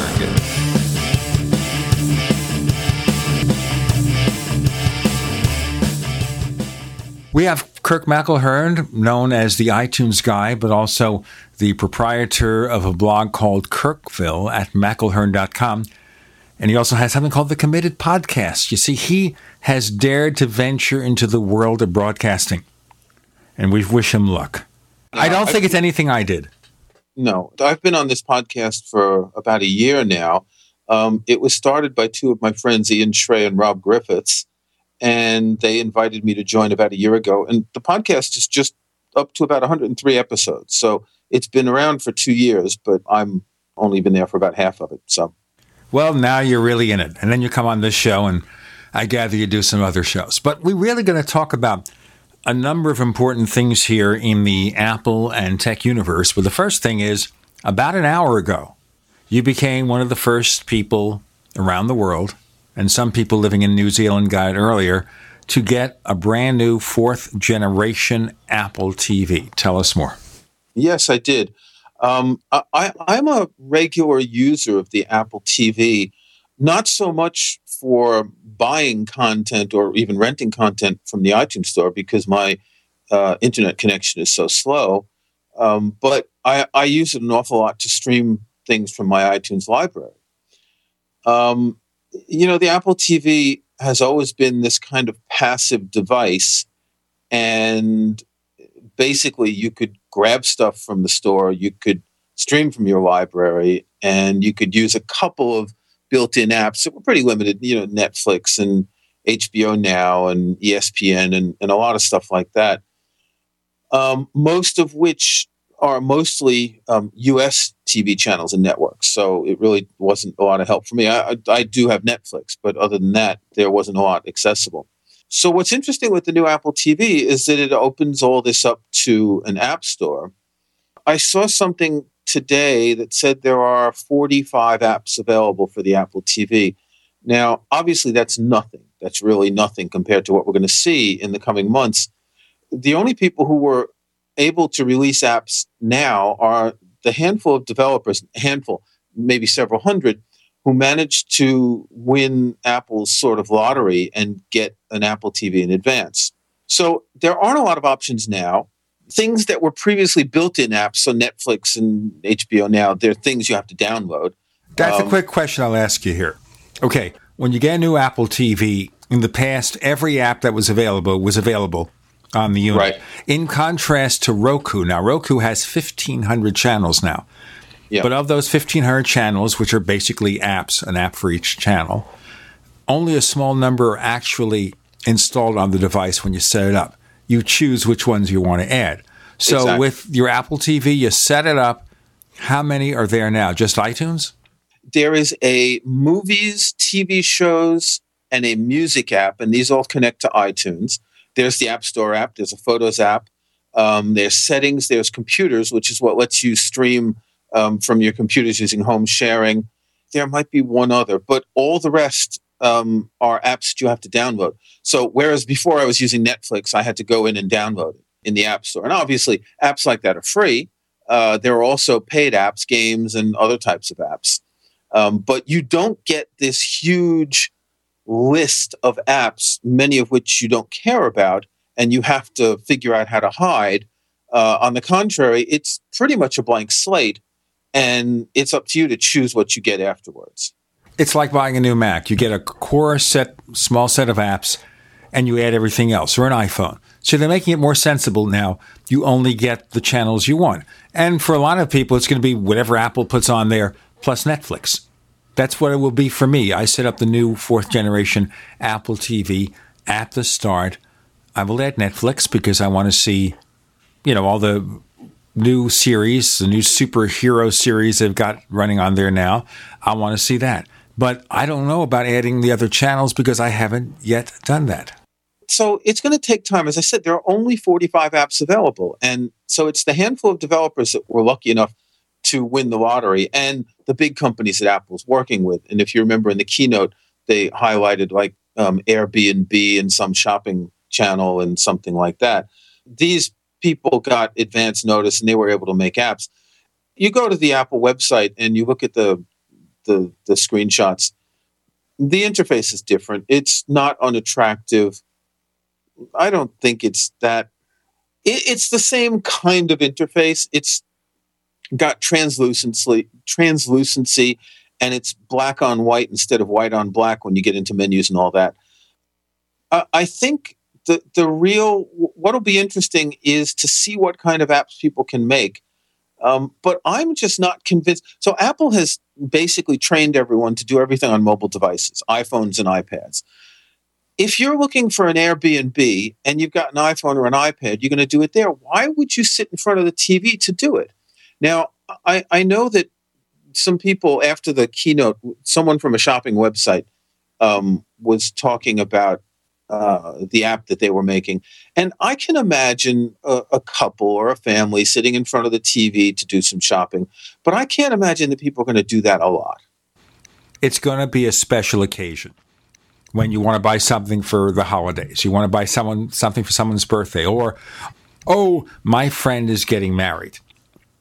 Let's look for a present for them. Let's look for some new furniture. Let's check out a new home. Specialty shopping. Yeah, but Airbnb, that doesn't make sense to me. I mean, what we're going to see is just as we've seen on the Apple Watch, where there are lots of apps now that really serve no purpose because there are many things that just don't make sense doing it on the watch. I think we're going to see the same thing on the Apple TV. But it's almost as if Apple is trying to get people to sit in front of the TV instead of using their mobile devices, or at least suggesting to companies and app developers that this may be something that they can do. I just don't see it. I think the world has moved away from the web TV model, which failed when it started out years ago. Obviously, it was totally different. It was a browser on a TV. Sure, but web TV failed after Microsoft bought it. Okay, blame Just Microsoft. The point of that. After Microsoft bought it, Web TV failed. Well, obviously, it was doing well enough for Microsoft to want to buy it. True. Because, I think they thought that was the potential, but obviously, there are 90-degree turns in the way these things happen, and mobile devices came along, and everything changed. I'm just not convinced that people are going to do that sort of thing on the Apple TV.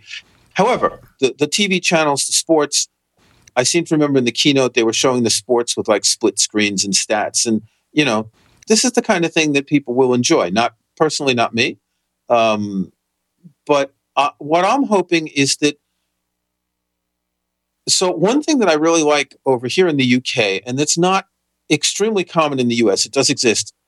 There are a couple of organizations that stream theater productions. So one of the recent ones was Benedict Cumberbatch, who did Hamlet in London, and it was streamed to a number of cinemas. I would love to see an app like that on the Apple TV for these kind of, they call them event cinema over here in the cinema. So they can be concerts and operas and plays and all that. And I would love to see that sort of content on the Apple TV instead of the same movies, TV shows, and sports channels. I would like to see a little more originality The whole problem with the Apple TV is it's never been a really popular device. There's a lot of competition with other streaming devices. So it could be the same way that the App Store is what made the iPhone so popular. It's very possible that an App Store can make the Apple TV very popular. But don't you think, though, and this is something we'll get into as we persist with our discussion, that the app developers are going to have to provide the killer apps, the functionality? Right now, it's being tested. It's a brand new thing, a brand new store. Yes. And even though there's experience with an app store, how it relates to this is still a little bit uncertain. We've got Kirk McElhearn. We're talking about the 4th generation Apple TV, the new interface and everything. More to come on the Tech Night Owl Live.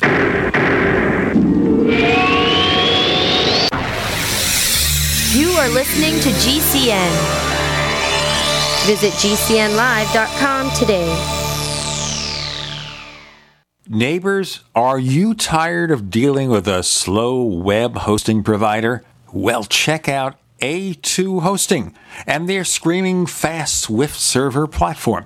They even have SSDs that load pages 300% faster than the competition. Ready to give your site a speed boost? Well, tell you what, neighbors, head on over to a2hosting.com. That's A2, that's number 2, a2hosting.com. Check out their Prime hosting account. And get this, neighbors, they're even giving you an exclusive 25% off discount for all our listeners. 25%. And remember, their Guru Crew support team is standing by 24/7, 365 days a year to answer any of your questions. Now, to get the discount, use the coupon code GENE when you check out. My dad was 59 when he collapsed from a heart attack late last year. Just this past August was when we spread his ashes on the St. Croix River. I loved my dad, but boy was he stubborn. He hadn't been to the doctor in over 25 years. His excuse? He simply couldn't afford it. He wasn't a rich man by any means. At less than $107 per month, LibertyOnCall.org would have been the perfect alternative for my father. Don't wait. Go to LibertyOnCall.org right now, for not just your sake, but for the sake of your loved ones. Again, that's LibertyOnCall.org. We use mobile devices right against our bodies every day, but growing scientific evidence has emerged showing serious health risks associated with exposure to EMF radiation emitted from these devices. The solution is Defender Shield, the most effective mobile radiation shielding ever developed. Defender Shield blocks virtually 100% of EMF radiation from cell phones, tablets, and laptops, and starts at just $64.99. Buy now at DefenderShield.com. For 10% off, use promo code GCN. DefenderShield.com, the worldwide leader in mobile radiation shielding. Hey, Berkey Guy here. Are you still drinking unfiltered tap water? Does your water contain chlorine or fluoride? Will you have drinkable water in an emergency? The Berkey Guy is here to help you remove these and other potential contaminants from your water, thus helping you drink clean, purified water. We offer Berkey water purification systems at the lowest available prices online. Don't go another moment without Berkey system. Over the last 10 years, we've helped thousands drink clean, purified water. Join them by visiting GoBerkey.com or call me, the Berkey Guy, at 877-886-3653. That's 877-886-3653. Don't complain about your cable bill going up and up and up. Do something about it. Grab a pencil and jot down this special number, 1-855-905-MY-TV. The more cable TV rates go up, the better digital satellite TV looks. Say goodbye to the cable guy and get more of your favorite channels in 100% digital quality for less money. Call 1-855-905-MY-TV. Sign up for packages starting as low as $19.99, and there's no equipment to buy. You get free HD TV upgrade, a free DVR upgrade, and free professional installation. You control what you watch when you watch it. Record your favorite shows, pause and rewind live TV, even skip the commercials. Watch local channels too. At just $19.99, what are you waiting for? Pull out your major credit or debit card. Call 1-855-905-MY-TV. 1-855-905-MY-TV. Say goodbye to the cable guy. Cut costs and get more. 1-855-905-MY-TV. 1-855-905-MY-TV. A lot of people's lives and bodies are out of balance. AlkaVision Plasma pH drops optimize pH level and get rid of harmful waste and acid. Just a few drops in water restores vibrance and energy and gets you back in balance. Now order 2 bottles and get $10 off your order. Sign up for monthly auto shipping and save 25%. Call 800-518-7615 or visit alkavision.com. Alkalize your body. Supercharge your health at alkavision.com.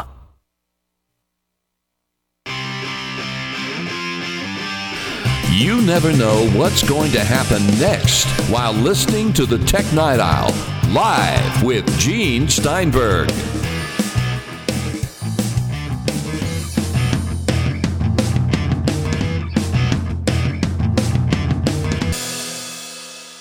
It's not Apple TV all the time. It's about the 4th generation Apple TV, which in the U.S. is $149 for the 32 gigabyte device. The 64 is $199. Which is considerably more than the other Apple TV. It's a lot faster. It includes a multi-touch kind of system in the remote. It includes Siri voice recognition with a number of limitations. And basically, except for Apple's own apps, which link to iTunes, everything is optional. And a lot of app developers are trying to get into the act to see what you want to do. Do you want to shop online? Well, maybe that's going to work. But I think it's experimentation. Let's see what happens. But for the most part, the things that will be popular, I think, Kirk McElhearn, are programming, different channels with different levels of content, and also to some degree gaming, because it's got the hardware for gaming, but what level of sophistication is important? And there have been a lot of arguments about that, because supposedly you can only run 2 gaming controllers at a time, the remote plus 1 more. And that may limit it for certain types of family gaming. What if you have 3 or 4 people, they want to sit down there and play a game, they can't do it? Yeah. So not only that, but if you want a second remote, it's $79 in the US. I remember when my son bought a Wii back in the day, and it came with 2 remotes. You don't sell a gaming device with just 1 controller. You've got to have at least 2, because while there's an awful lot of standalone gaming, one-person gaming, there is an awful lot more that involves 2 people. I think Apple should have offered a package with 2 remotes and made the second one a bit cheaper. I mean, you can buy a remote loop as well. The Wii comes with those loops, right, that you put around your wrist. It's $13 for just a piece of plastic to keep the remote from flying away. I think that Apple is making a big mistake as far as gaming is concerned by not making this more affordable. So it's a matter of marketing and packaging, though. You don't have to redesign the device. No, not at all. It's a matter of bundling another remote, the loops. The Apple online store, only, at least in the US, only sells 1 gaming controller, SteelSeries Nimbus wireless gaming controller. And it looks like your standard. It's got the cross thing and the ABXY buttons and a whole bunch of other buttons. So it can probably do everything you need, but that's $50 too. So let's say you're paying for the 64 gigabyte Apple TV. That's $200. You want a couple of gaming controllers. That's another $100. You maybe want a second remote, $79. You're starting to talk the price of an Xbox here. Gaming will work if it's more affordable. Now, obviously, the games are cheaper because the whole App Store model with the sort of race to the bottom in terms of pricing means that you can buy games relatively cheaply. But all of the extra devices you need to turn this into a gaming console are just very expensive. I understand, though, not to include them as standard equipment, because people will buy it and say, why should I pay for a gaming controller I don't need? Right, but packaging and pricing, I see $25 or $30 for a gaming controller. I see the lower price of games is important.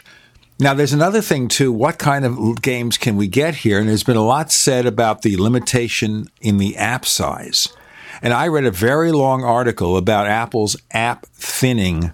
What it means here, for example, is on your iPhone or on your iPad, you download just the portion of the app that works on your device. You don't have to have a fat app with all sorts of extra illustrations and resources that you don't need. And it keeps the space more efficient.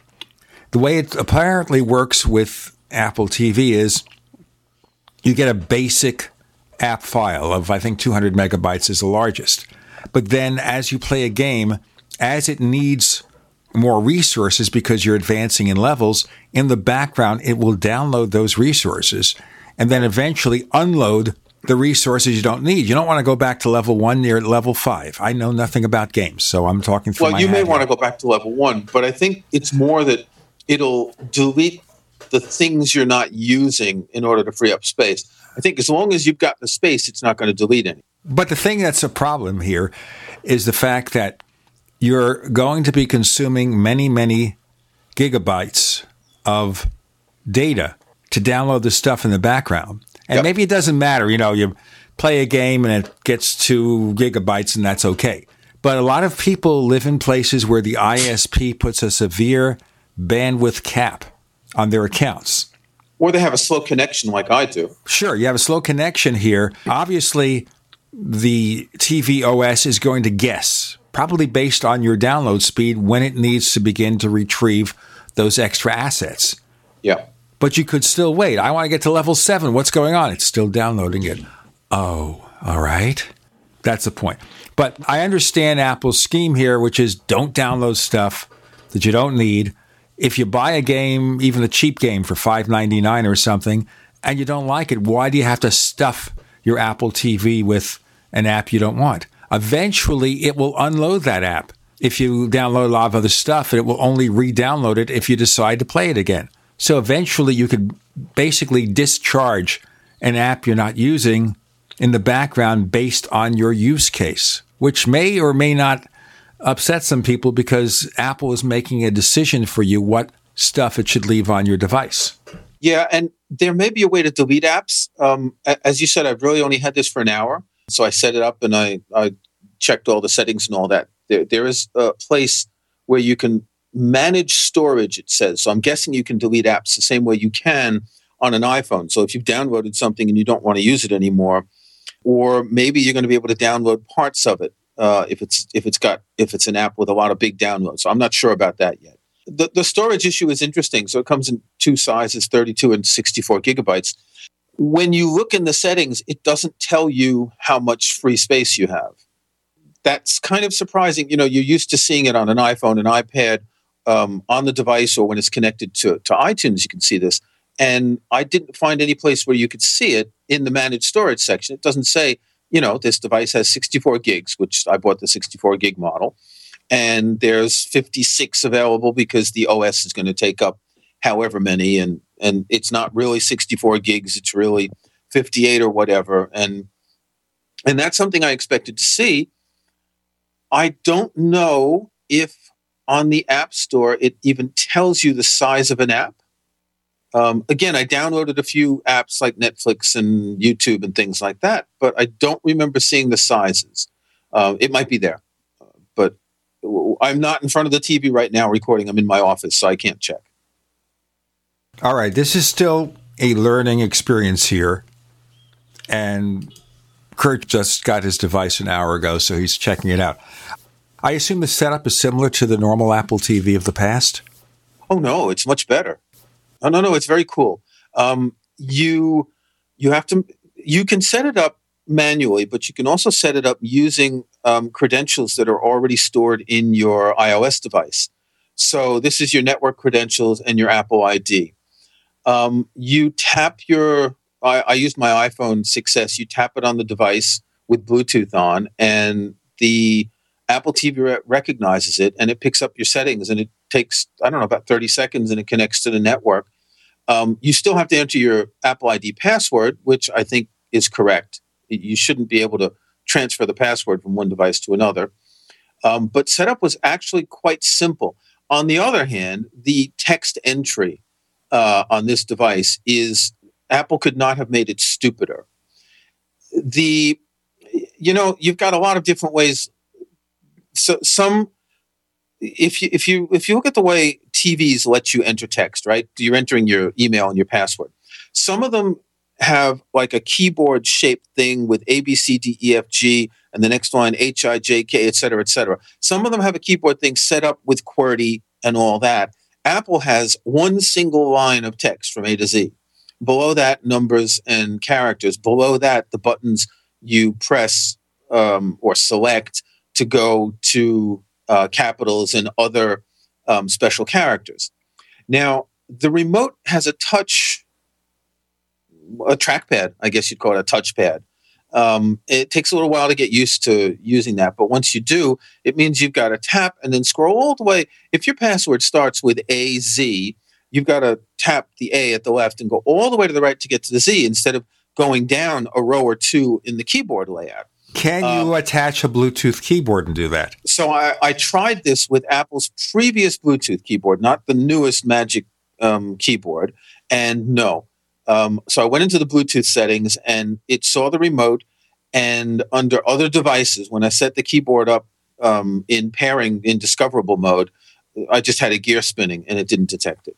Oh, well. By the way, I did get a complete collection of the new Apple input devices, which I'll mention to you in a little while. I have them back here. I'm not using them anymore after the first day, and I'll tell you why in a moment. But we're talking about Apple TV, the brand new model. Kirk McElhearn is giving you his first look on the Tech Night Owl Live.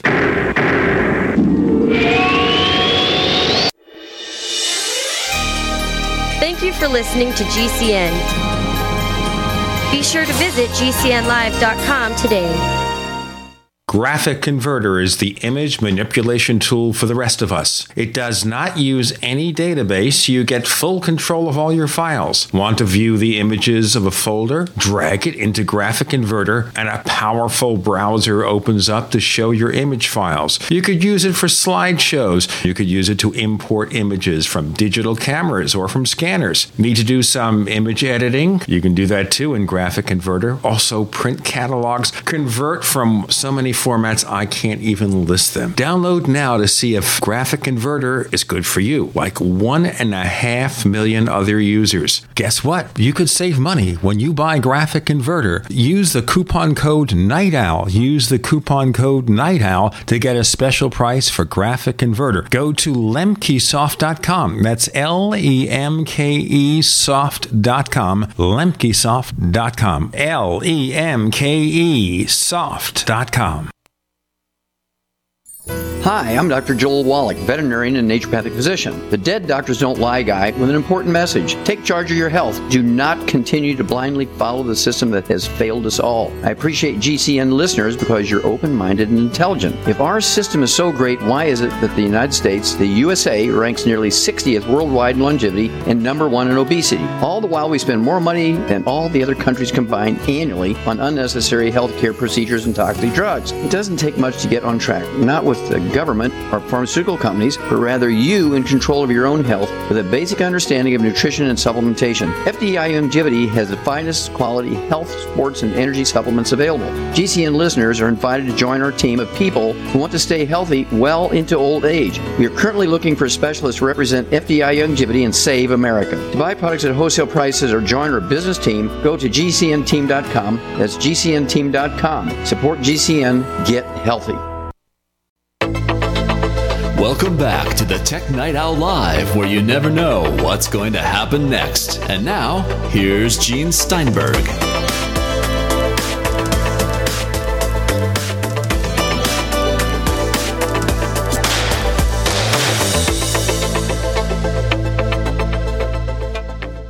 We first want to tell you that there'll be more episodes coming up of your Tech Night Owl Minute. If you're a member of Tech Night Owl Plus at plus.technightowl.com, plus.technightowl.com. We have annual subscription programs, monthly subscription programs, now a lifetime subscription program for a modest fee.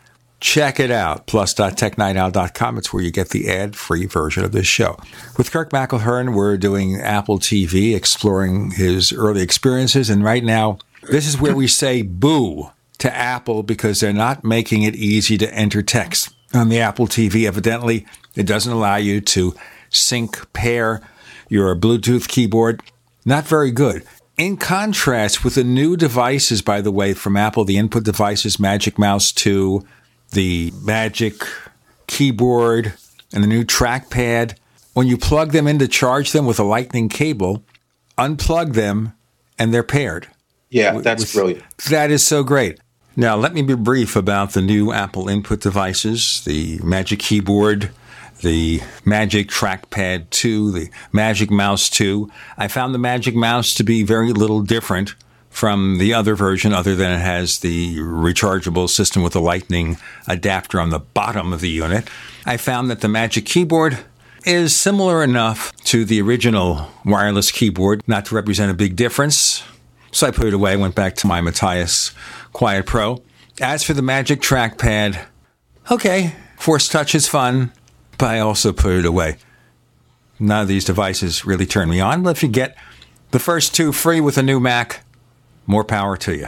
I also did, as an experiment here, I was doing a test drive on a Volkswagen Passat 2015 because I figured I'd go to a Volkswagen dealer. I was going to look at that because I figured Volkswagen is a troubled automaker. Yep. And I was left without a car for various reasons. So I thought, go out and see what they're doing, figuring that a place like Volkswagen, because of the emissions control issue, would basically sell a car to the walking wounded because they're desperate. And I found out that pairing an iPhone with a Volkswagen Passat is almost seamless. It just picks it up. When you set it up, there's no need to type any kind of code or anything. That doesn't apply to Android phones. Really seamless. So they're smart about that. VW wasn't smart about developing software to disable the emission controls, but in some places they're really smart. Anyway, get back to Apple TV. So Apple TV has this very awkward way of entering text. I think it sold for like $90 when it was out. It was really inexpensive, really nice. The remote has a real keypad underneath to enter text. Now, obviously, Apple doesn't want to do that. They want to be minimalist, but it must take forever to enter a very complicated password.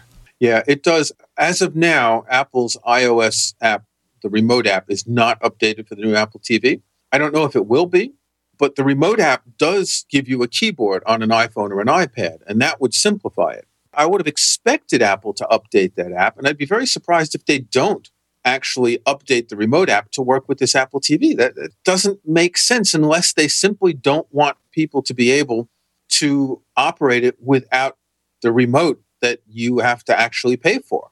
In other words, if you want a second one. So imagine that you've got one remote and you're playing a game and you've got a friend comes over and you want to play a game and they could use their iPhone with the remote app. If Apple is going to cripple the device and not allow the remote app to control it, then that's just a weird choice. Usually when they release a new device, they update whatever app is necessary for it either the day before or the same day. And they haven't done this yet. So we'll have to wait and see. Again, other than people in New Zealand and Eastern Europe, I got my Apple TV before people in the States, basically. An interesting aside, I got free day one delivery, and Susie Oakes, the editor of Macworld, was saying on Twitter, she had to pay $17 to get day one delivery. Over here, it's free. Why? I don't know. They gave free delivery with the new keyboard and trackpad and mouse, even if you just buy one of them, rather than, I think usually the minimum is £100 to get free delivery. Well, okay, so you're doing better here. Let's continue here. Okay, so the setup process is pretty good except for entering a real password, which should take a few minutes because it's awkward, going back and forth. Okay, so you get the password entered, you get it set up. In terms of normal use, you want to play some kind of movie or something. Did you try that? Did you actually try to view content on it? I did, and I turned on home sharing so I could access my iTunes library, and it works exactly the same as it did before. I could have streamed something from the iTunes store, and that's no different. It's just the interface looks different. The interface is certainly a lot more attractive. It's closer to the iOS 9 and even iOS 8 interface, because if you look at the previous Apple TV interface, it kind of makes you think of iOS 6. It's all black and rounded corners and shadows and sort of gradients and everything. And this is much flatter, a lot of translucency. So all that basic stuff works quite well. The real question is, what are you going to be able to do with apps? What kind of apps are going to be useful? And as I said earlier, it's the same problem as the Apple Watch. There are lots of apps, but that really don't do very much for you and shouldn't really be. People have no reason to make some of these apps for the Apple Watch. They're just stupid. Well, we're going to have to see how that works out. The one thing that is of very deep concern for people who are getting the new Apple TV is that Apple has not future-proofed it. There's no support yet for 4K. And now we have the new products from Amazon, the Amazon Fire TV, the Roku 4, 4K support. Has Apple kind of made a marketing mistake here? I know they could obviously add that feature. I think Apple, we discussed this a couple of weeks ago about the different versions of HDMI and all that are necessary. And I think Apple's just realized there aren't that many people using 4K TVs. There's very little content available in 4K. Can you even buy optical discs that handle 4K yet? I know that there were some proof of concepts, but I don't know if it's actually on the market. It will be next year. This is going to be the Ultra HD Blu-ray. They've already shown prototypes, but it will be in 2016 before they are available. In addition to which, I don't know what they're going to cost. It's not going to be $80 or $90 like it is now for Blu-ray. It might be several hundred till the production increases. It'll be a while for there to be enough movies and other content available. There isn't much anywhere. Right. So 4K. But the other question and the other problem with 4K is this. And that is, most people who buy a 4K set won't see any difference. Exactly. Look at the Retina display issue here. You have a lot of smartphones with incredibly high resolutions. But Apple's Retina display was built with the philosophy is that at a normal viewing distance, you don't see the pixels. Right. That's true with Retina displays for Macs, with the 5K Retina display for the new 27-inch iMacs for iPhones. Adding more pixels does nothing. With a TV set, I read you need a 65-inch set viewed at no further than 8 feet to see the resolution advantage. And most of us don't buy 65-inch TVs. And a lot of times people might buy it for the master bedroom. And you're sitting in bed, as my wife and I will, when we're watching TV. We're not 8 feet away from our set. We're maybe 10 feet away from our set. So what do? Get a 70-inch set? What? No, I agree. And this has been the case for a while, that people who bought early 4K TVs, it's really useless. The value of a 4K TV is a very large display, and TVs are going to get bigger. And so 4K is going to be useful for that. Otherwise, it's just a waste of money. I would like to get a really big TV for the living room, and we sit less than 8 feet away. So if I were to buy a new TV in the future, and I keep thinking about it, but I'm not convinced that I need it yet, I would definitely get a 4K TV. And 65-inch, it's probably about what I'd want to get. Okay, let's do our break here, and then we'll come back to that. We've got Kirk McElhearn. We're talking about the new 4th-generation Apple TV, which does not have 4K support. I'm Gene Steinberg. You're in the Tech Night Owl Live. If your Mac has slowed down or isn't performing like it used to, there's a smart alternative to buying a new machine thanks to OWC. With easy do-it-yourself upgrades for every Mac, OWC has what you need to get the most from your computer. From memory and SSDs to ultra-fast external storage, take it from me. You'll discover all the ways you can upgrade your Mac today at MacSales.com. That's MacSales.com. So here's what happened. I was placing an order online. The site went down. It just stopped responding. It took hours before it returned, but I'd already placed the order with another company. If your site goes down, you could lose business. And if you have a business or personal site, you'll want to know it's easy to run and it will stay online. At iWeb, your site is hosted on one of the most reliable networks in the world. Check it out. iWeb.com. That's iWeb.com. For over 5 years, you've been hearing about the Berkey Guy, so you may know a few things about him. For example, you are well aware of the superior quality and effectiveness of Berkey water filters and accessories.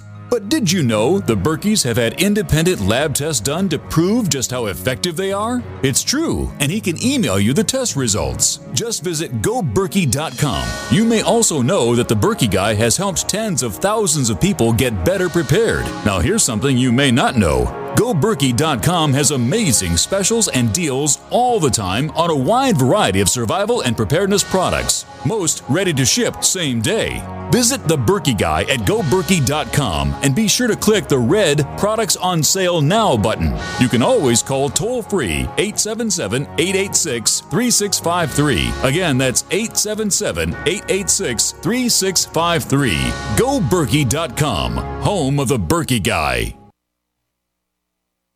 Paid non-attorney spokesperson Adam Pulaski of the Pulaski Law Firm with principal office in Houston, Texas is the attorney responsible for the content of this ad. This ad is not legal advice, and the choice of a lawyer should not be based solely upon advertisement. Services may not be available in all states. Attention Xarelto users. If you or a loved one took Xarelto and suffered a serious bleeding event, you may be entitled to financial compensation. Xarelto is a popular prescription blood thinner used to prevent blood clots and protect patients from strokes. These serious bleeding events have led to numerous cases of hospitalization and even death. Phone lines are open 24/7. Call 800-261-0937. That's 800-261-0937. My name is Don Wiskin, and at 42 years old, I suffered a massive heart attack and was told I'd be on disability for the rest of my life. What did I do? I created Extendivite, a garlic and cayenne mix of 7 herbs which rebuilt my heart and gave me back my life. For over 17 years now, I have made this formula available to you so you don't have to suffer the same thing I did. Clean your blocked arteries and strengthen your heart and boost your natural immune system. I'm 60 years old now and I still work every day. To get your Extendivite, call 1-877-928-8822. That's 1-877-928-8822 or visit heartdrop.com. Extendivite is only $69.95 for a 2-month supply of either capsules or liquid. Extend your life with Extendovite. Owe $10,000 or more to the IRS? Get on board with the Tax Admiral. Don't pick on the IRS alone. I'll cut penalties and reduce your overall tax bill. Sometimes I can even get it zeroed out completely. We're an A-rated company helping people clean up their mess with the IRS. If you owe $10,000 or more, then call the Tax Admiral. Call 800-287-7180. Again, that's 800-287-7180. 800-287-7180.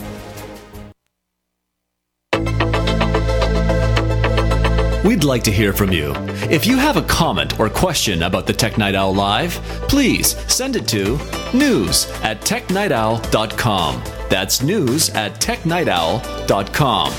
If you'd like to discuss today's show with fellow night owls, visit our community forums at forum.technightowl.com.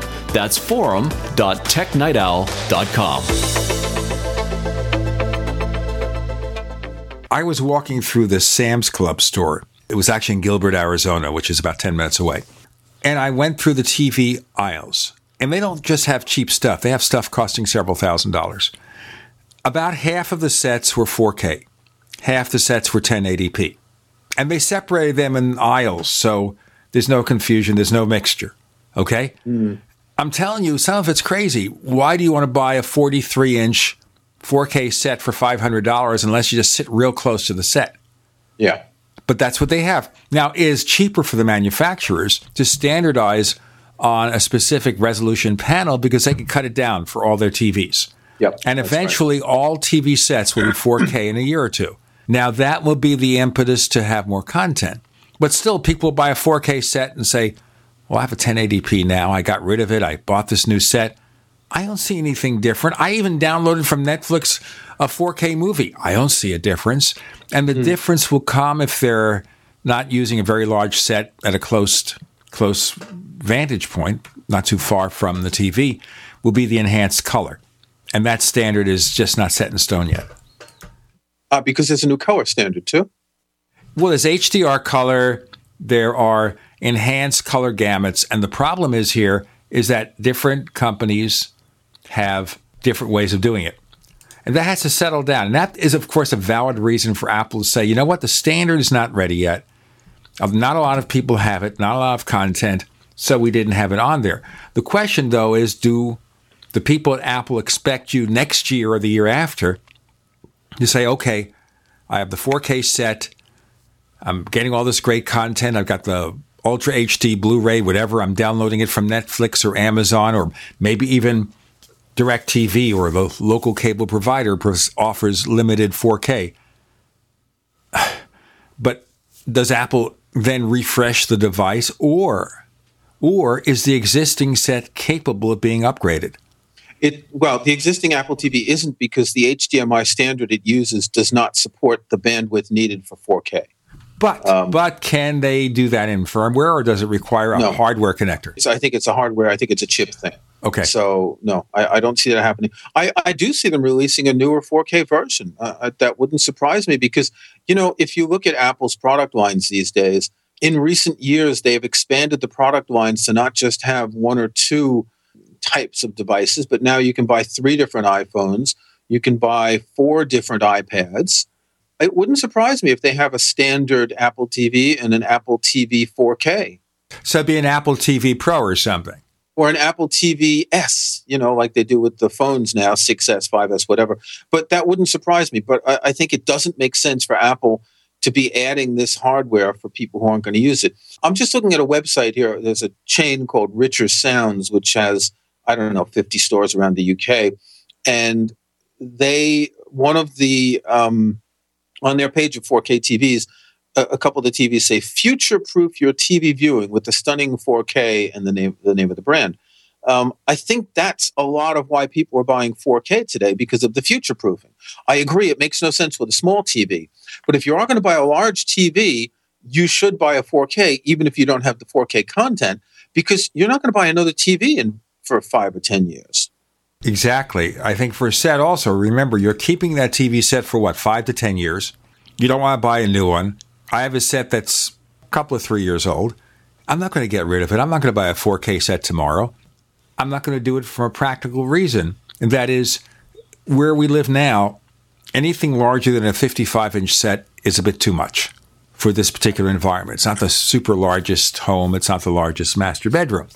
So it would make sense. So if tomorrow I had a spare $5,000 with a hole in my pocket, I wouldn't buy a bigger set because I have no space for it, maybe if I live somewhere else. But I also think that TV sets are pretty reliable. I'll wait till the set drops, and then as a normal replacement, I'll get the 4K set.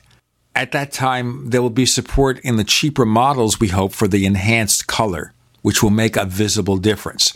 And that's the problem now. There's a line of bifurcation, I guess we'll call it, where we have the more expensive TV supporting the higher color standard and the cheaper 4K TVs not. And until that technology filters down to the affordable levels, a lot of people are going to be disappointed. And what is this color standard called?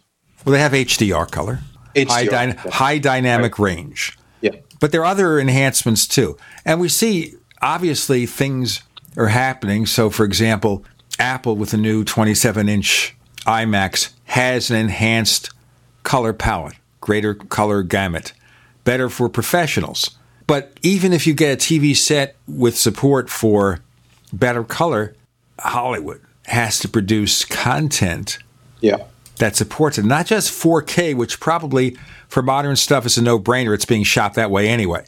For everything that's on Netflix, that stuff is not going to be updated overnight.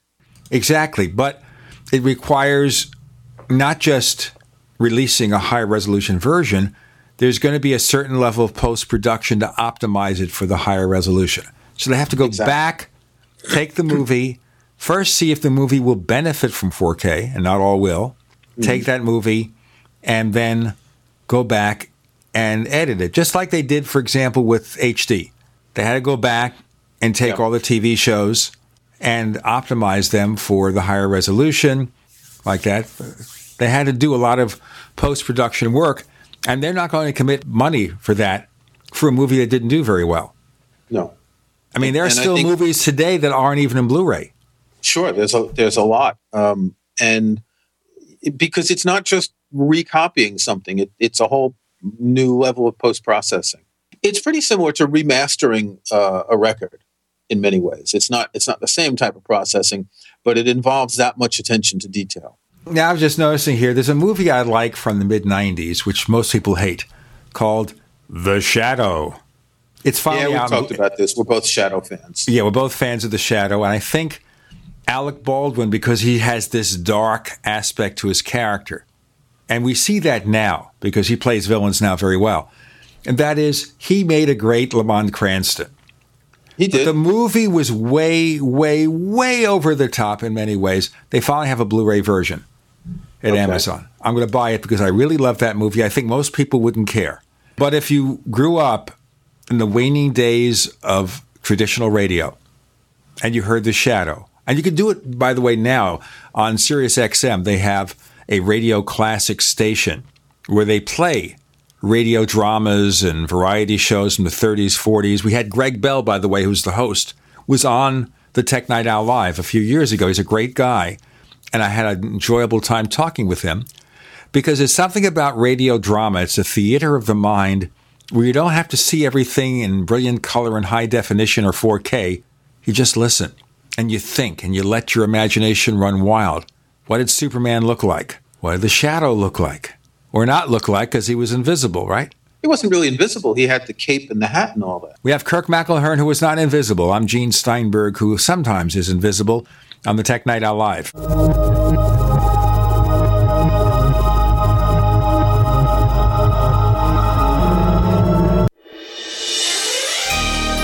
Thank you for listening to GCN.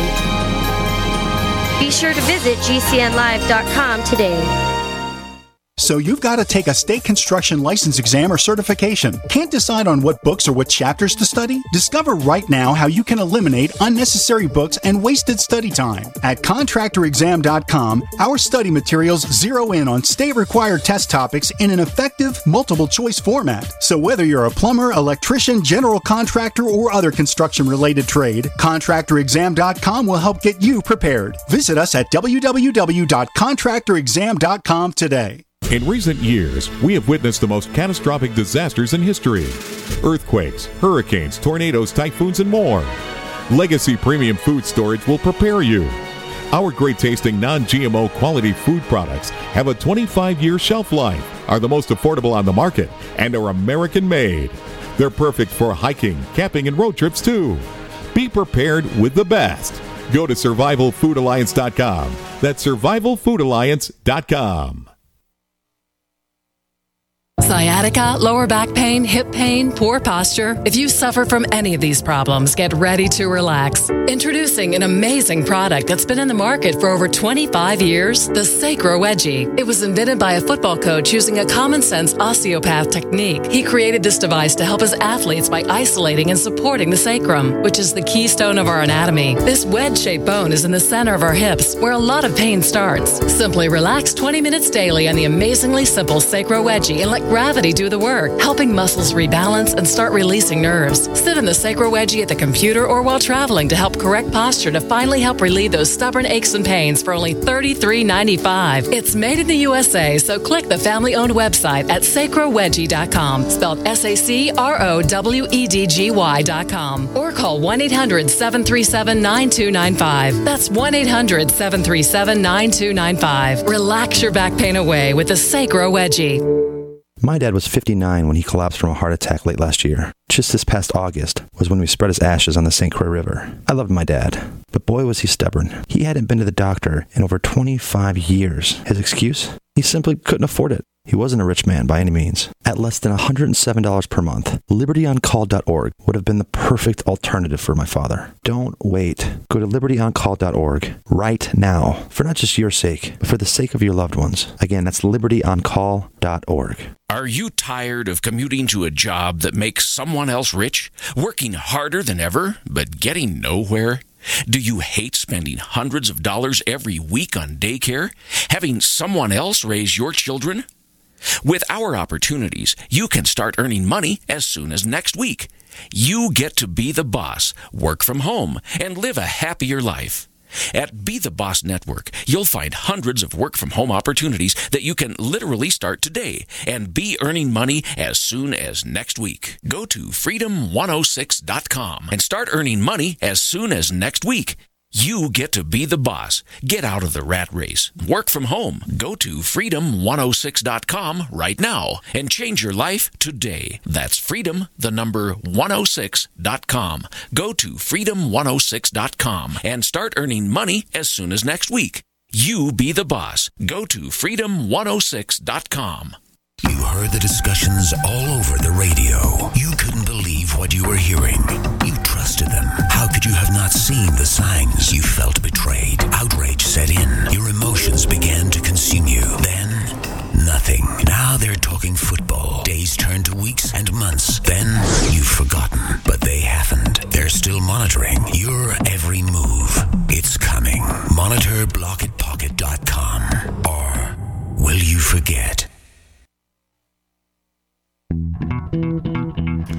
What are you listening to? The Tech Night Owl Live with Gene Steinberg. What's going to happen next? You never know.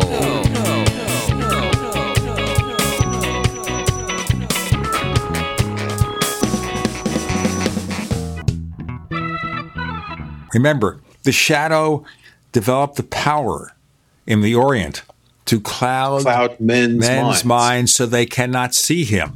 But he did wear, in the movies, there were movies in the 40s, there was the movie in the 90s with Alec Baldwin, where he wore a costume, the hat and the dark suit and the dark coat. But as a practical matter, on the radio shows, they didn't talk about that. They never explain how he becomes a shadow, except suddenly he puts a filter behind his voice. This is the shadow. And then he laughs maniacally, and nobody could see him. But that's mind control. It was done by his mental process. He didn't have to wear a special costume. That was just for movies, to see something visually. Remember, this is important, that these were originally published as pulp novels, and the covers did show him with the cape and the hat. People had the image of what the shadow looked like, even though you never saw his face in the covers. By the way, the shadow, most of those novels were written by a guy named Walter Gibson. Look him up, okay? Pen name Maxwell Grant. Pen name Maxwell Grant. Walter Gibson wrote 300 shadow novels. And now when you look at the shadow, though, especially the movie, look at the introduction to the movie. It's probably a free download somewhere on Netflix or Amazon Instant Video. Don't necessarily have to buy it. It's cheap. Look at that. Look at the beginning where you see him in the Orient, where he becomes a criminal himself and learns about the criminal mind and is redeemed. And then look at the beginning of Batman Begins, where Ra's al Ghul trains Bruce Wayne, who becomes a criminal, to understand criminals, to become the superhero and learn the advanced Oriental fighting techniques. Now, think about the similarities between the character of the Shadow and the character of Batman. Shadow preceded Batman, by the way. The Batman was developed like 1939, whereas the Shadow was already there. And the Shadow both are wealthy playboys who moonlight as masked Avengers. The difference being with Batman, he becomes a vigilante because of the impact to his life over the shooting death of his parents when he was a kid. And he seeks revenge against the criminal elements, and that's why he becomes Batman. We have that kind of angst. So that's a difference in the character, but if you look at the kind of things they do, the Shadow is a precursor to Batman. All right? Think about that. So does that mean that Ben Affleck would make a good Shadow? I don't know. Anyway, Apple TV, final issue about Apple TV. Do you think if you have a current Apple TV, and you're mostly just watching content from iTunes or streamed from your Mac through AirPlay or Netflix, does it make any difference at all to buy the new one? No. If you're using Netflix, if you're just using iTunes and your iTunes library, no. However, you will be missing out on apps. Again, we don't know. I would say that if you're on the fence, wait a month or two until we see a little bit more what apps are available. Right now, you can't really see these apps on the App Store. So you can see them on the Apple TV. I'm just looking at the App Store in iTunes, and there's no separate category for Apple TV apps. I'm sure they're going to highlight them at some point, but there aren't many. There's only 45 of them on launch day. So I think in a while, It's in their interest to highlight these apps on the App Store, in iTunes, and even on the iPhone and all that, to get people interested. What you will see is, so a developer can make an app that can run on iPhone, iPad, iPod Touch, and Apple TV. They can make a universal app. So Universal adds a new platform. And what you will see is you'll see some apps in the iTunes Store, in the iTunes App Store, that will have a little, I'm just looking one up here that I have, that is, let's see, it's going to have a little something indicating Apple TV. No, it doesn't even. It just says designed for both iPhone and iPad. So it's not even updated yet to say that it can handle the Apple TV. But that shouldn't be too long. There should be a little... So it's interesting.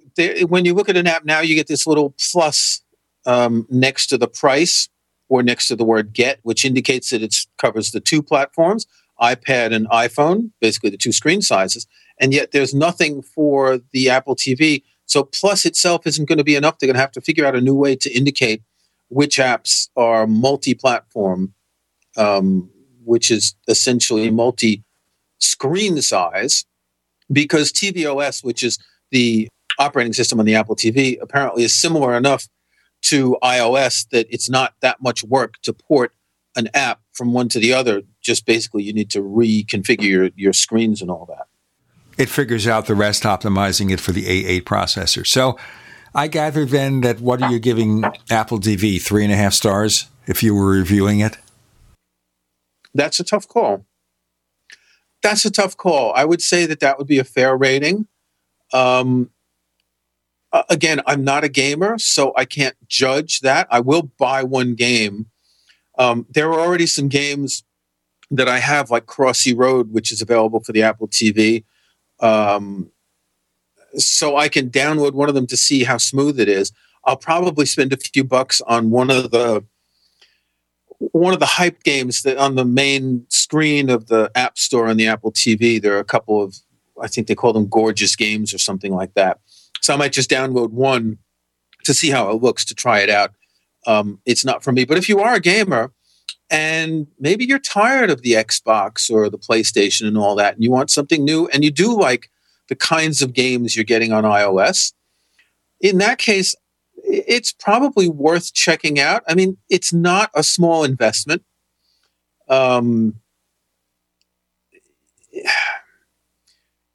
It's going to be an early adopters thing. So you're going to get the same people who bought the Apple Watch when it came out, not necessarily exactly the same, but the same kind of people who want the new gadget, and people are going to buy it. And that's going to make it or break it. Obviously, the early adopters, what are they going to say about it? They're going to say it's great or it's not so great. I haven't read any of the reviews yet that anyone's written. I actually decided to intentionally not read any until I can write a sort of a first look / hands-on to post on my website. So I don't know what other people are saying. I think it's a promising platform, but I think in the same way that when the iPhone first added an app store, we had no idea where we would go with all these apps, with third-party apps. And I think that the Apple TV is a big question mark in the same way. It could be huge. It could be just another box that's connected to a TV. At a minimum, it gets your iTunes content, and it streams things, and it uses Netflix. But I think it has a lot of potential. I think the games indicate a lot of potential. And where they'll go depends on the number of games, the interest from customers, the type of games available. It doesn't mean it will be near as powerful as an existing gaming console, but theoretically it can move in that direction, but we have to see where it goes. I would just tell you this without being specific. I think what you're saying is not dissimilar to what other reviews have shown. But I don't want to prejudge anything. I don't want to have you be prejudging your comment. Obviously, you want to play with it a bit longer before you do a real first look. So we're doing something very preliminary here. But let's look now at a few other things in our remaining segment or so. Now, I just looked at Apple's App Store, the Mac App Store, for the user buzz about OS X El Capitan. And for several weeks, it was 4-star rating. It's now down to a 2.5-star rating out of 5. A lot of people don't like it. A lot of people are having serious problems with it. We know one maintenance update is out already, 10.11.1. There is a 10.11.2 available to developers. And by the way, if you're a member of Apple's public beta program, you could install it if you want to take a chance. I wouldn't recommend it. But still, I wonder here if Apple has a lot of problems they have to deal with. What have you heard? We'll get the answer on the other side of the Tech Night Owl Live.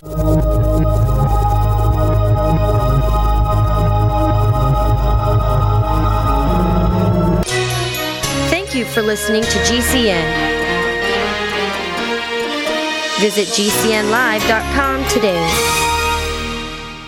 Graphic Converter is the image manipulation tool for the rest of us. It does not use any database. You get full control of all your files. Want to view the images of a folder? Drag it into Graphic Converter and a powerful browser opens up to show your image files. You could use it for slideshows. You could use it to import images from digital cameras or from scanners. Need to do some image editing? You can do that too in Graphic Converter. Also print catalogs. Convert from so many formats I can't even list them. Download now to see if Graphic Converter is good for you, like 1.5 million other users. Guess what? You could save money when you buy Graphic Converter. Use the coupon code Night Owl. Use the coupon code Night Owl to get a special price for Graphic Converter. Go to lemkesoft.com. That's LEMKEsoft.com. Lemkesoft.com. LEMKEsoft.com. So you've got to take a state construction license exam or certification. Can't decide on what books or what chapters to study? Discover right now how you can eliminate unnecessary books and wasted study time. At contractorexam.com, our study materials zero in on state-required test topics in an effective, multiple-choice format. So whether you're a plumber, electrician, general contractor, or other construction-related trade, contractorexam.com will help get you prepared. Visit us at www.contractorexam.com today. Are your Google search results killing you? Unflattering content in blogs, news articles, online reviews, social media, or other sources can jeopardize your reputation, your business, and your livelihood. Let Reputation.com help. Our patented technology will make the truth about you more visible while pushing down unwanted negative content. Improve your Google search results. Call Reputation.com at 1-800-831-0771 for a free consultation. That's 800-831-0771.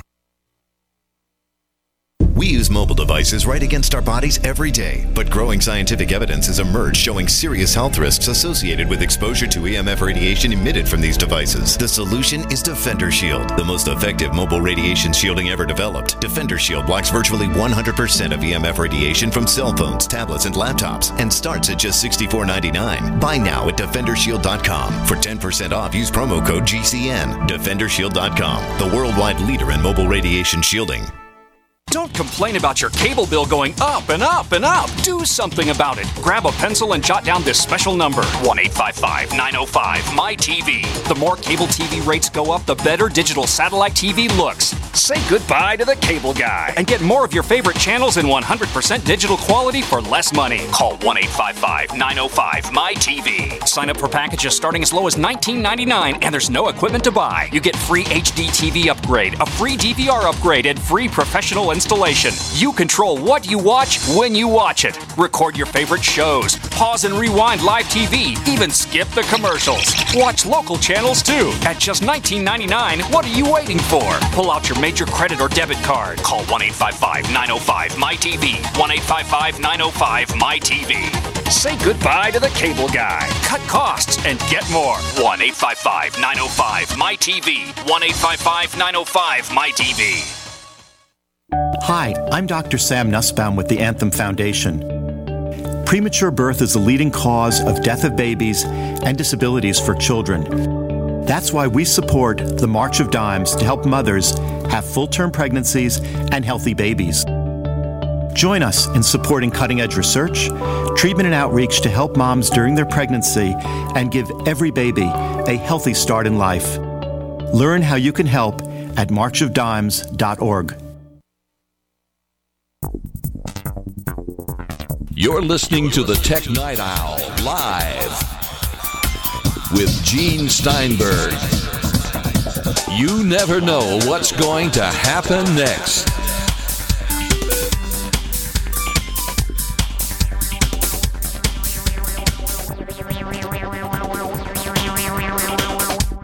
So I asked Kirk McElhearn, OS 10 El Capitan, your experience, what about the fact that a lot of people out there are saying it's really, really bad? Well, it's interesting. I got an email yesterday or the day before from someone who was outlining a huge number of problems that he was having, where he essentially had to wipe his Mac and reinstall everything from scratch. Just after you said this earlier about the negative ratings, I went to the App Store, and when you have ratings from 1 star to 5 star, you get a lot at each end and not too many in the middle. And right now there are just shy of 600 5-star ratings and over 800 1-star ratings, and in the middle 100, 140, 240. So people love it or hate it. I haven't really had any problems. There are a couple of tiny glitches, but I can't really think of anything that's like a deal breaker or that's cost me a lot of time or effort in fixing it. I installed El Capitan on my MacBook when the GM came out, the Gold Master, and then I installed it on my iMac when the official release version came out. I don't know. It's been pretty reliable for me. I kind of wonder what all these problems are. I mean, I'm just looking at some of the comments. One person's talking about a USB hub. Another one's talking about had issues with an application using Java. I think Java is kind of something we should avoid these days. I don't know. This is news to me. I really hadn't been paying attention to it because it's always the same. There's a small number of people who have problems, and they're going to post about them in the forums, and they're going to write reviews on the App Store and things like that. It's hard to know. So here's one talking about drives were unreadable, Microsoft Office, but of course Microsoft fixed their Office. And by the way, Apple fixed their part of the Office thing. Yeah, it wasn't only Microsoft. That's obvious. El Capitan, serious install problem on MacBook Pro mid-2010. Now, I have a 17-inch MacBook Pro from mid-2010, and they're using the 10.11.1 update as of October 22nd. Another one using the updated version, horrible upgrade. Terrible, do not download. Still too buggy, the fine details don't work yet. Problems on day one. Yes, but another one says works well on my Mac 2011 desktop. Maybe wait if you're running an older Mac, 24-inch iMac, early 2009. This one says solid update for most Macs. And another one says it's working awesome for me. So we're getting a complete range of issues here. I think there are two variables. The first is that Apple is offering compatibility with extremely old Macs, old in the relative sense, of course. You said your 2010 MacBook Pro is compatible, and I think you can even go back to 2009. You can go back older than that. It supports some Macs as old as 2007. The issue is here a 64-bit Intel Core chip. Right. Okay. So in that case, maybe there are other problems with older hardware that it's hard to nail down. But I think one of the biggest problems is third-party software that people have installed, things that install system extensions that you just don't think about it because it worked fine under the last operating system, and you update, and all of a sudden something's broken. Give you an example. My friend Rob Griffiths, he has a LaCie RAID device with 5 hard drives in it. They didn't update their software until like a week or two after El Capitan was released. Now, he was able to run it under El Capitan with no problems, but there are other devices that may have software that could be devices you're using all the time and that may need these drivers that aren't updated or aren't optimized or weren't updated correctly. That could cause a lot of problems on your Mac. It's hard to blame the user to say, oh, well, you shouldn't be using this software because that's not right. People who have this kind of problem should really consider, what kind of software do they have that could be causing this problem that's not OS 10. It's not that easy to find. The average user can't find it. So you get people writing 1-paragraph reviews on the Mac App Store. My mail is messed up since I download new upgrade, can't hardly use it. Well, what does that mean? You don't know what sort of a cause there can be to this. Maybe it's just that mail needs to re-download everything, and the guy has 12 gigabytes of Gmail, and it's going to take forever. These kinds of reviews are awfully, you got to take them with a grain of salt. You really do. Now, I think it's in Apple's interest to try and get in touch with these people and help them and resolve these problems. Because remember, if you've got a 6 or a 7 or 8 year old Mac, you don't have AppleCare anymore. You have zero support. So you're going to install a new operating system and no one's going to help you except potentially Apple's support forums. You'll get help from other users. And remember, too, here, we may have a situation here where you have problems that affect only a small number of users. And that makes it more difficult for Apple because obviously the problems that a lot of people have are easy to fix. But if only a handful of people have those problems, they have to duplicate the problem, find the source, come up with a solution, make sure the solution doesn't break something else. Exactly. It's not easy. And it may be that a lot of these problems are not Apple's fault. It's because of third-party software that's not savvy for El Capitan. And there are some fairly serious changes here that developers are still working on, especially because of the enhanced security features such as the rootless scheme, system integrity protection. That is really causing havoc. Third-party software. Yeah. That's causing havoc. But then again, you also see here's a 1-star review that says, and this is the entire review, please, I don't like renewed beach ball, please trash him. Someone gives it a 1-star review because he doesn't like the beach ball. So. What can I tell you? It's not so easy. Here's another one. Worst update ever. Completely unnecessary. Period. Nothing else. So these 1-star reviews are often pretty useless. They're not very useful at all. And you know what it is? Sometimes it's also crowdsourcing when it comes to information like this. You know, people are having fun. Oh, he says it sucks. I'll come up with a more extreme term. And I'll try it too. Yeah. They're not serious. It doesn't mean there aren't problems. But also remember about the percentages. If you install El Capitan and have no problems, you're not going to write a review. I think it's always going to be weighed heavily towards people who have problems to take the time. Most people who install something like this, well, I don't care. It works good. Goodbye. Yeah, or the 5-star reviews are for people who are really excited and just want to share that. But again, you know, one of the problems that I've seen over the years with Macs and new operating systems is RAM, third-party RAM. I'm sure you've had this sort of problem where you may have third-party RAM that works in a Mac 1 year, and when you update the operating system, it doesn't. I have not had that problem. I use RAM from a small number of suppliers like Crucial or Other World Computing. I never have a problem. Hey, we've got to end it now. Kirk McElhearn, where do we find more of your stuff? You can visit my website called Kirkville. It's at McElhearn.com. That's www.mcelhearn.com. And you can find me over at Macworld, where I am the iTunes guy, and I write a whole lot of other things. Except no substitutes. You can find us on Twitter. We're known as Tech Night Owl. You can find Gene Steinberg on Facebook. If you see the guy wearing the plaid shirt, that weird-looking character who is not Lamont Cranston and does cast a reflection, more than likely he's me. We have another radio show about UFOs and things that go bump in the night called The Paracast. And this week we go to Europe for our guest, Klaus Svan from UFO Sweden. We're going to talk about ghost rockets. And this guy is a really, really great guest. Really solid, knowledgeable person, realistic about what's going on. Theparacast.com.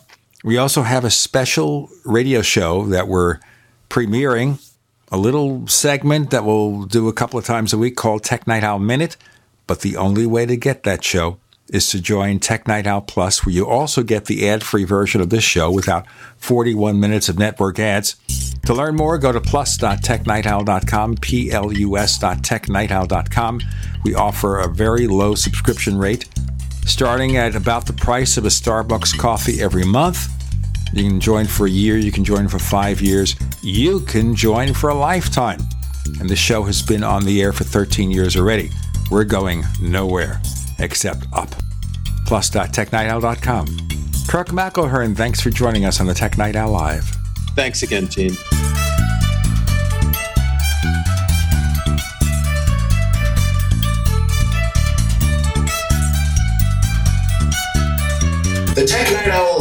is a copyrighted presentation of Making the Impossible Incorporated. We'll be back next week. Same bat time, same bat channel.